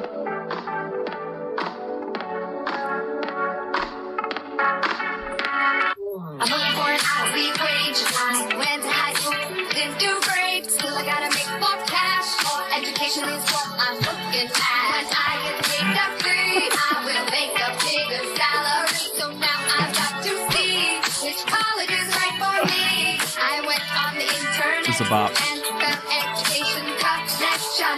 I took some free tests to find out my direction. I'm taking my classes online, getting my degree on my own time. Education connection, match me with the right college for free. Get connected for free. With education connection. whole thing? Get connected for free. With education connection. What is this, Serial? Did you ever watch those Education Connection ads? I've Yeah. never heard this before in my life. Oh, no. I know that song very well. Yeah. It's Really? good. Yeah. Oh, It was yeah. like an ad where it's like you can go get it was an online like- college thing. Yeah, but they had the super catchy song for their commercial, right? Yeah. Yeah. And this You is want that. to talk into your mic, by the way. And this is that song we mixed with the Doha Cat song. I think it's Say So is the name of the song. I've never heard either, so it sounded like a song. Well, this is more for the listeners, I guess. Oh, that's good. That's Sure, good. I liked it. I know that. That's I know good. that commercial very well. Yeah. And there's videos of people like really dancing to that song, like hardcore. Yeah. It's super fun. Incredible. So it's like one day, one night, Saturdays, all right, online's just fine. Yeah. That's right. Do you know that song? No, I don't know that. I know one, that but I one, figured it was yeah. like a. National American University? Is this like a regional it's in that thing? vein. It It's might in be a that regional vein. thing. Okay, Yes, anyways, yeah. all right, go. All right. Get a load of this. Yeah! This was a headline that popped up in my news feed that Toaster said, strudel up. yes. Game of Thrones fans found another massive season 8 plot hole nearly a year later. Nearly a year later. And I clicked on it. I didn't want to, but it was so stupid that I had to click on it. And the plot hole apparently was that, the whatever dragon glass. Are there spoilers here? No, not really. Yeah. The dragon Dragon glass, glass yeah. that they can use. Yeah. Why didn't they make them into arrows? Because that would have been effective. That was the plot. This is the state of the Yeah. internet these days? Yes, this is the state of the internet and the state of complaining about Game of Thrones a year later. Like, what are you guys doing to yourselves? Just let it go. If you didn't like it, fine. Just Right. we don't have to keep on coming up with reasons that we hate it and then calling them plot holes. Nothing's because- worse than getting nitpicky about the movies and TV shows. Just enjoy it. Don't get so specific. But also, it's like the idea that that's what was wrong with Game of Thrones. Right. It's just like, oh yeah, Yes. if they'd used those spears as the arrows, that would have been a great Yeah. season. And Please. everyone should always behave in ideal ways across every. That's what makes good narratives: is everyone behaving optimally all the time. Yeah, and please read a Wikipedia entry on what a plot hole actually is and isn't, because Right. it's not that. and then push yourself in one. Yes, Now, Kyle! and bury yourself. Called on a plot hole. Hey, get a load of this. This is a quick one. I just thought it was a very interesting tweet from Imran ZOMG, our buddy old pal Imran Khan. The podcast corrector. Yeah, and he just tweeted, later this year, we will be as far from Super Mario 64 as Super Mario 64 was from Pong, which is just like, wow. That's good. Video games move fast. And he's getting a lot of retweets on that sucker, and I'm proud of him. What's he up to? What's that? 658 on that. Hey, look at that. It's a good tweet, Imran. That is good. Follow Imran on Twitter. He's good at Twitter. When Once Upon a Time in Hollywood came out, I did the math and was like, oh, that era was closer to Reservoir Dogs than we are to Reservoir Dogs now. It's like, I love that type of weird stuff. just, death is coming for all of us. Enjoy. Anyway, 20 years, PS2 today. There's an article, there's a video from Ars Technica, and they have a whole series. I've never seen them before, but this one was definitely up my alley, and it's a video called How Crash Bandicoot Hacked the Original PlayStation. And their series is called War Stories. But it's Andy Gavin, the programmer, co-founder of Naughty Dog, talking about just programming Crash Bandicoot, which is like, I think I understand that world pretty well. But this video is the best I've ever seen for like, hey, we're going to take a really technical topic, which is how the PlayStation digested and streamed data off the disc and like break it down into just a nice visual layout of here's exactly what's happening. Here's what Andy Gavin did to get more juice out of the PlayStation than any other PlayStation 1 developer. And it's just an incredibly well done video showing that like, oh, here's how Andy Gavin changed systems within the PS1 and was able to actually stream more data off the disc, which he now has a patent on, which is crazy, like streaming gameplay data. Basically, instead of loading the entire level, he just loaded only the relevant bits very quickly. And so it's a very technical thing. We can't get into all of it, but definitely check it out. It's called How Crash Bandicoot Hacked the Original PlayStation. And for 2 details in there, they're a little bit lighter. He said that Crash 1 sold more and was selling more the year that Crash Team Racing came out than Crash 1's original release. Like that Really? series just kept snowballing to such a ridiculous degree that at the end of the PS1's life, It was eventually chasing him down a hallway. That's exactly it.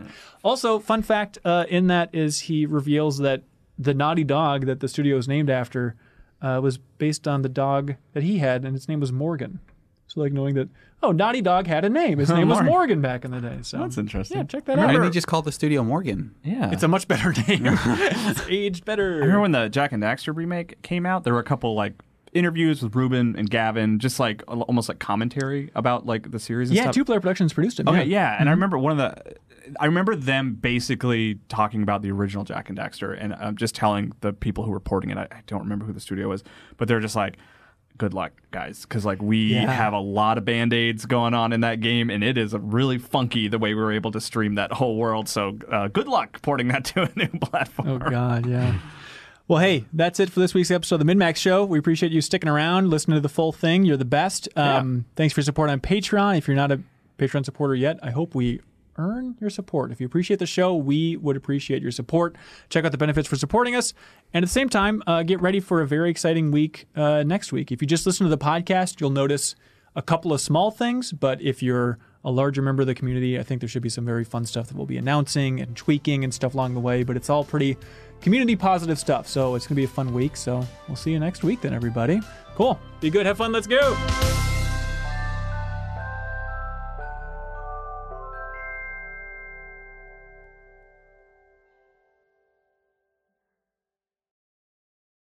What's your favorite track from Battletoads? I haven't played Battletoads very much. Try and guess the name of one track on here. What are their names? It's like Wart, Fart, and like Spittle First something. one to guess one of the names on here. Zit? No. Zit's Epiphany. No. Rash is Just you're trying to Harmony think of the Rash. name of one track. Toad Fight. No. Something with highway in it. Space Rats. Oh. No. There's a turbo tunnel, but no. There's no. Done. Same thing. Think bigger. Big highway. I don't know, man. Just zoom We're out. not going to win this game. Here's a Opening hint. theme. Was that? Opening theme. No, but you are getting warmer to it. Intro. Intro? No. Start Title screen? theme. No. Main menu. Title track? No. Title card. Start theme. Start the game. Opening. No. I saw it, so I'm out. Oh, the thing, ladies and gentlemen.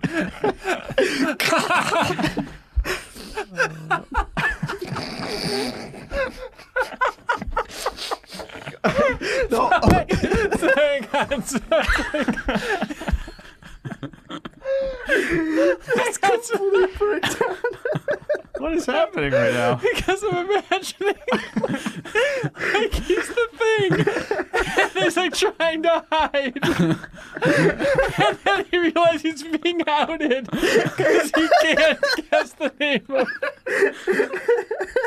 this guy got attacked now because they know I'm not a human. Oh my god, you're crying. And also the thing emerged as a burp, as he does. God. Oh my God. Okay. That was Jesus Christ. That was weird. Yeah.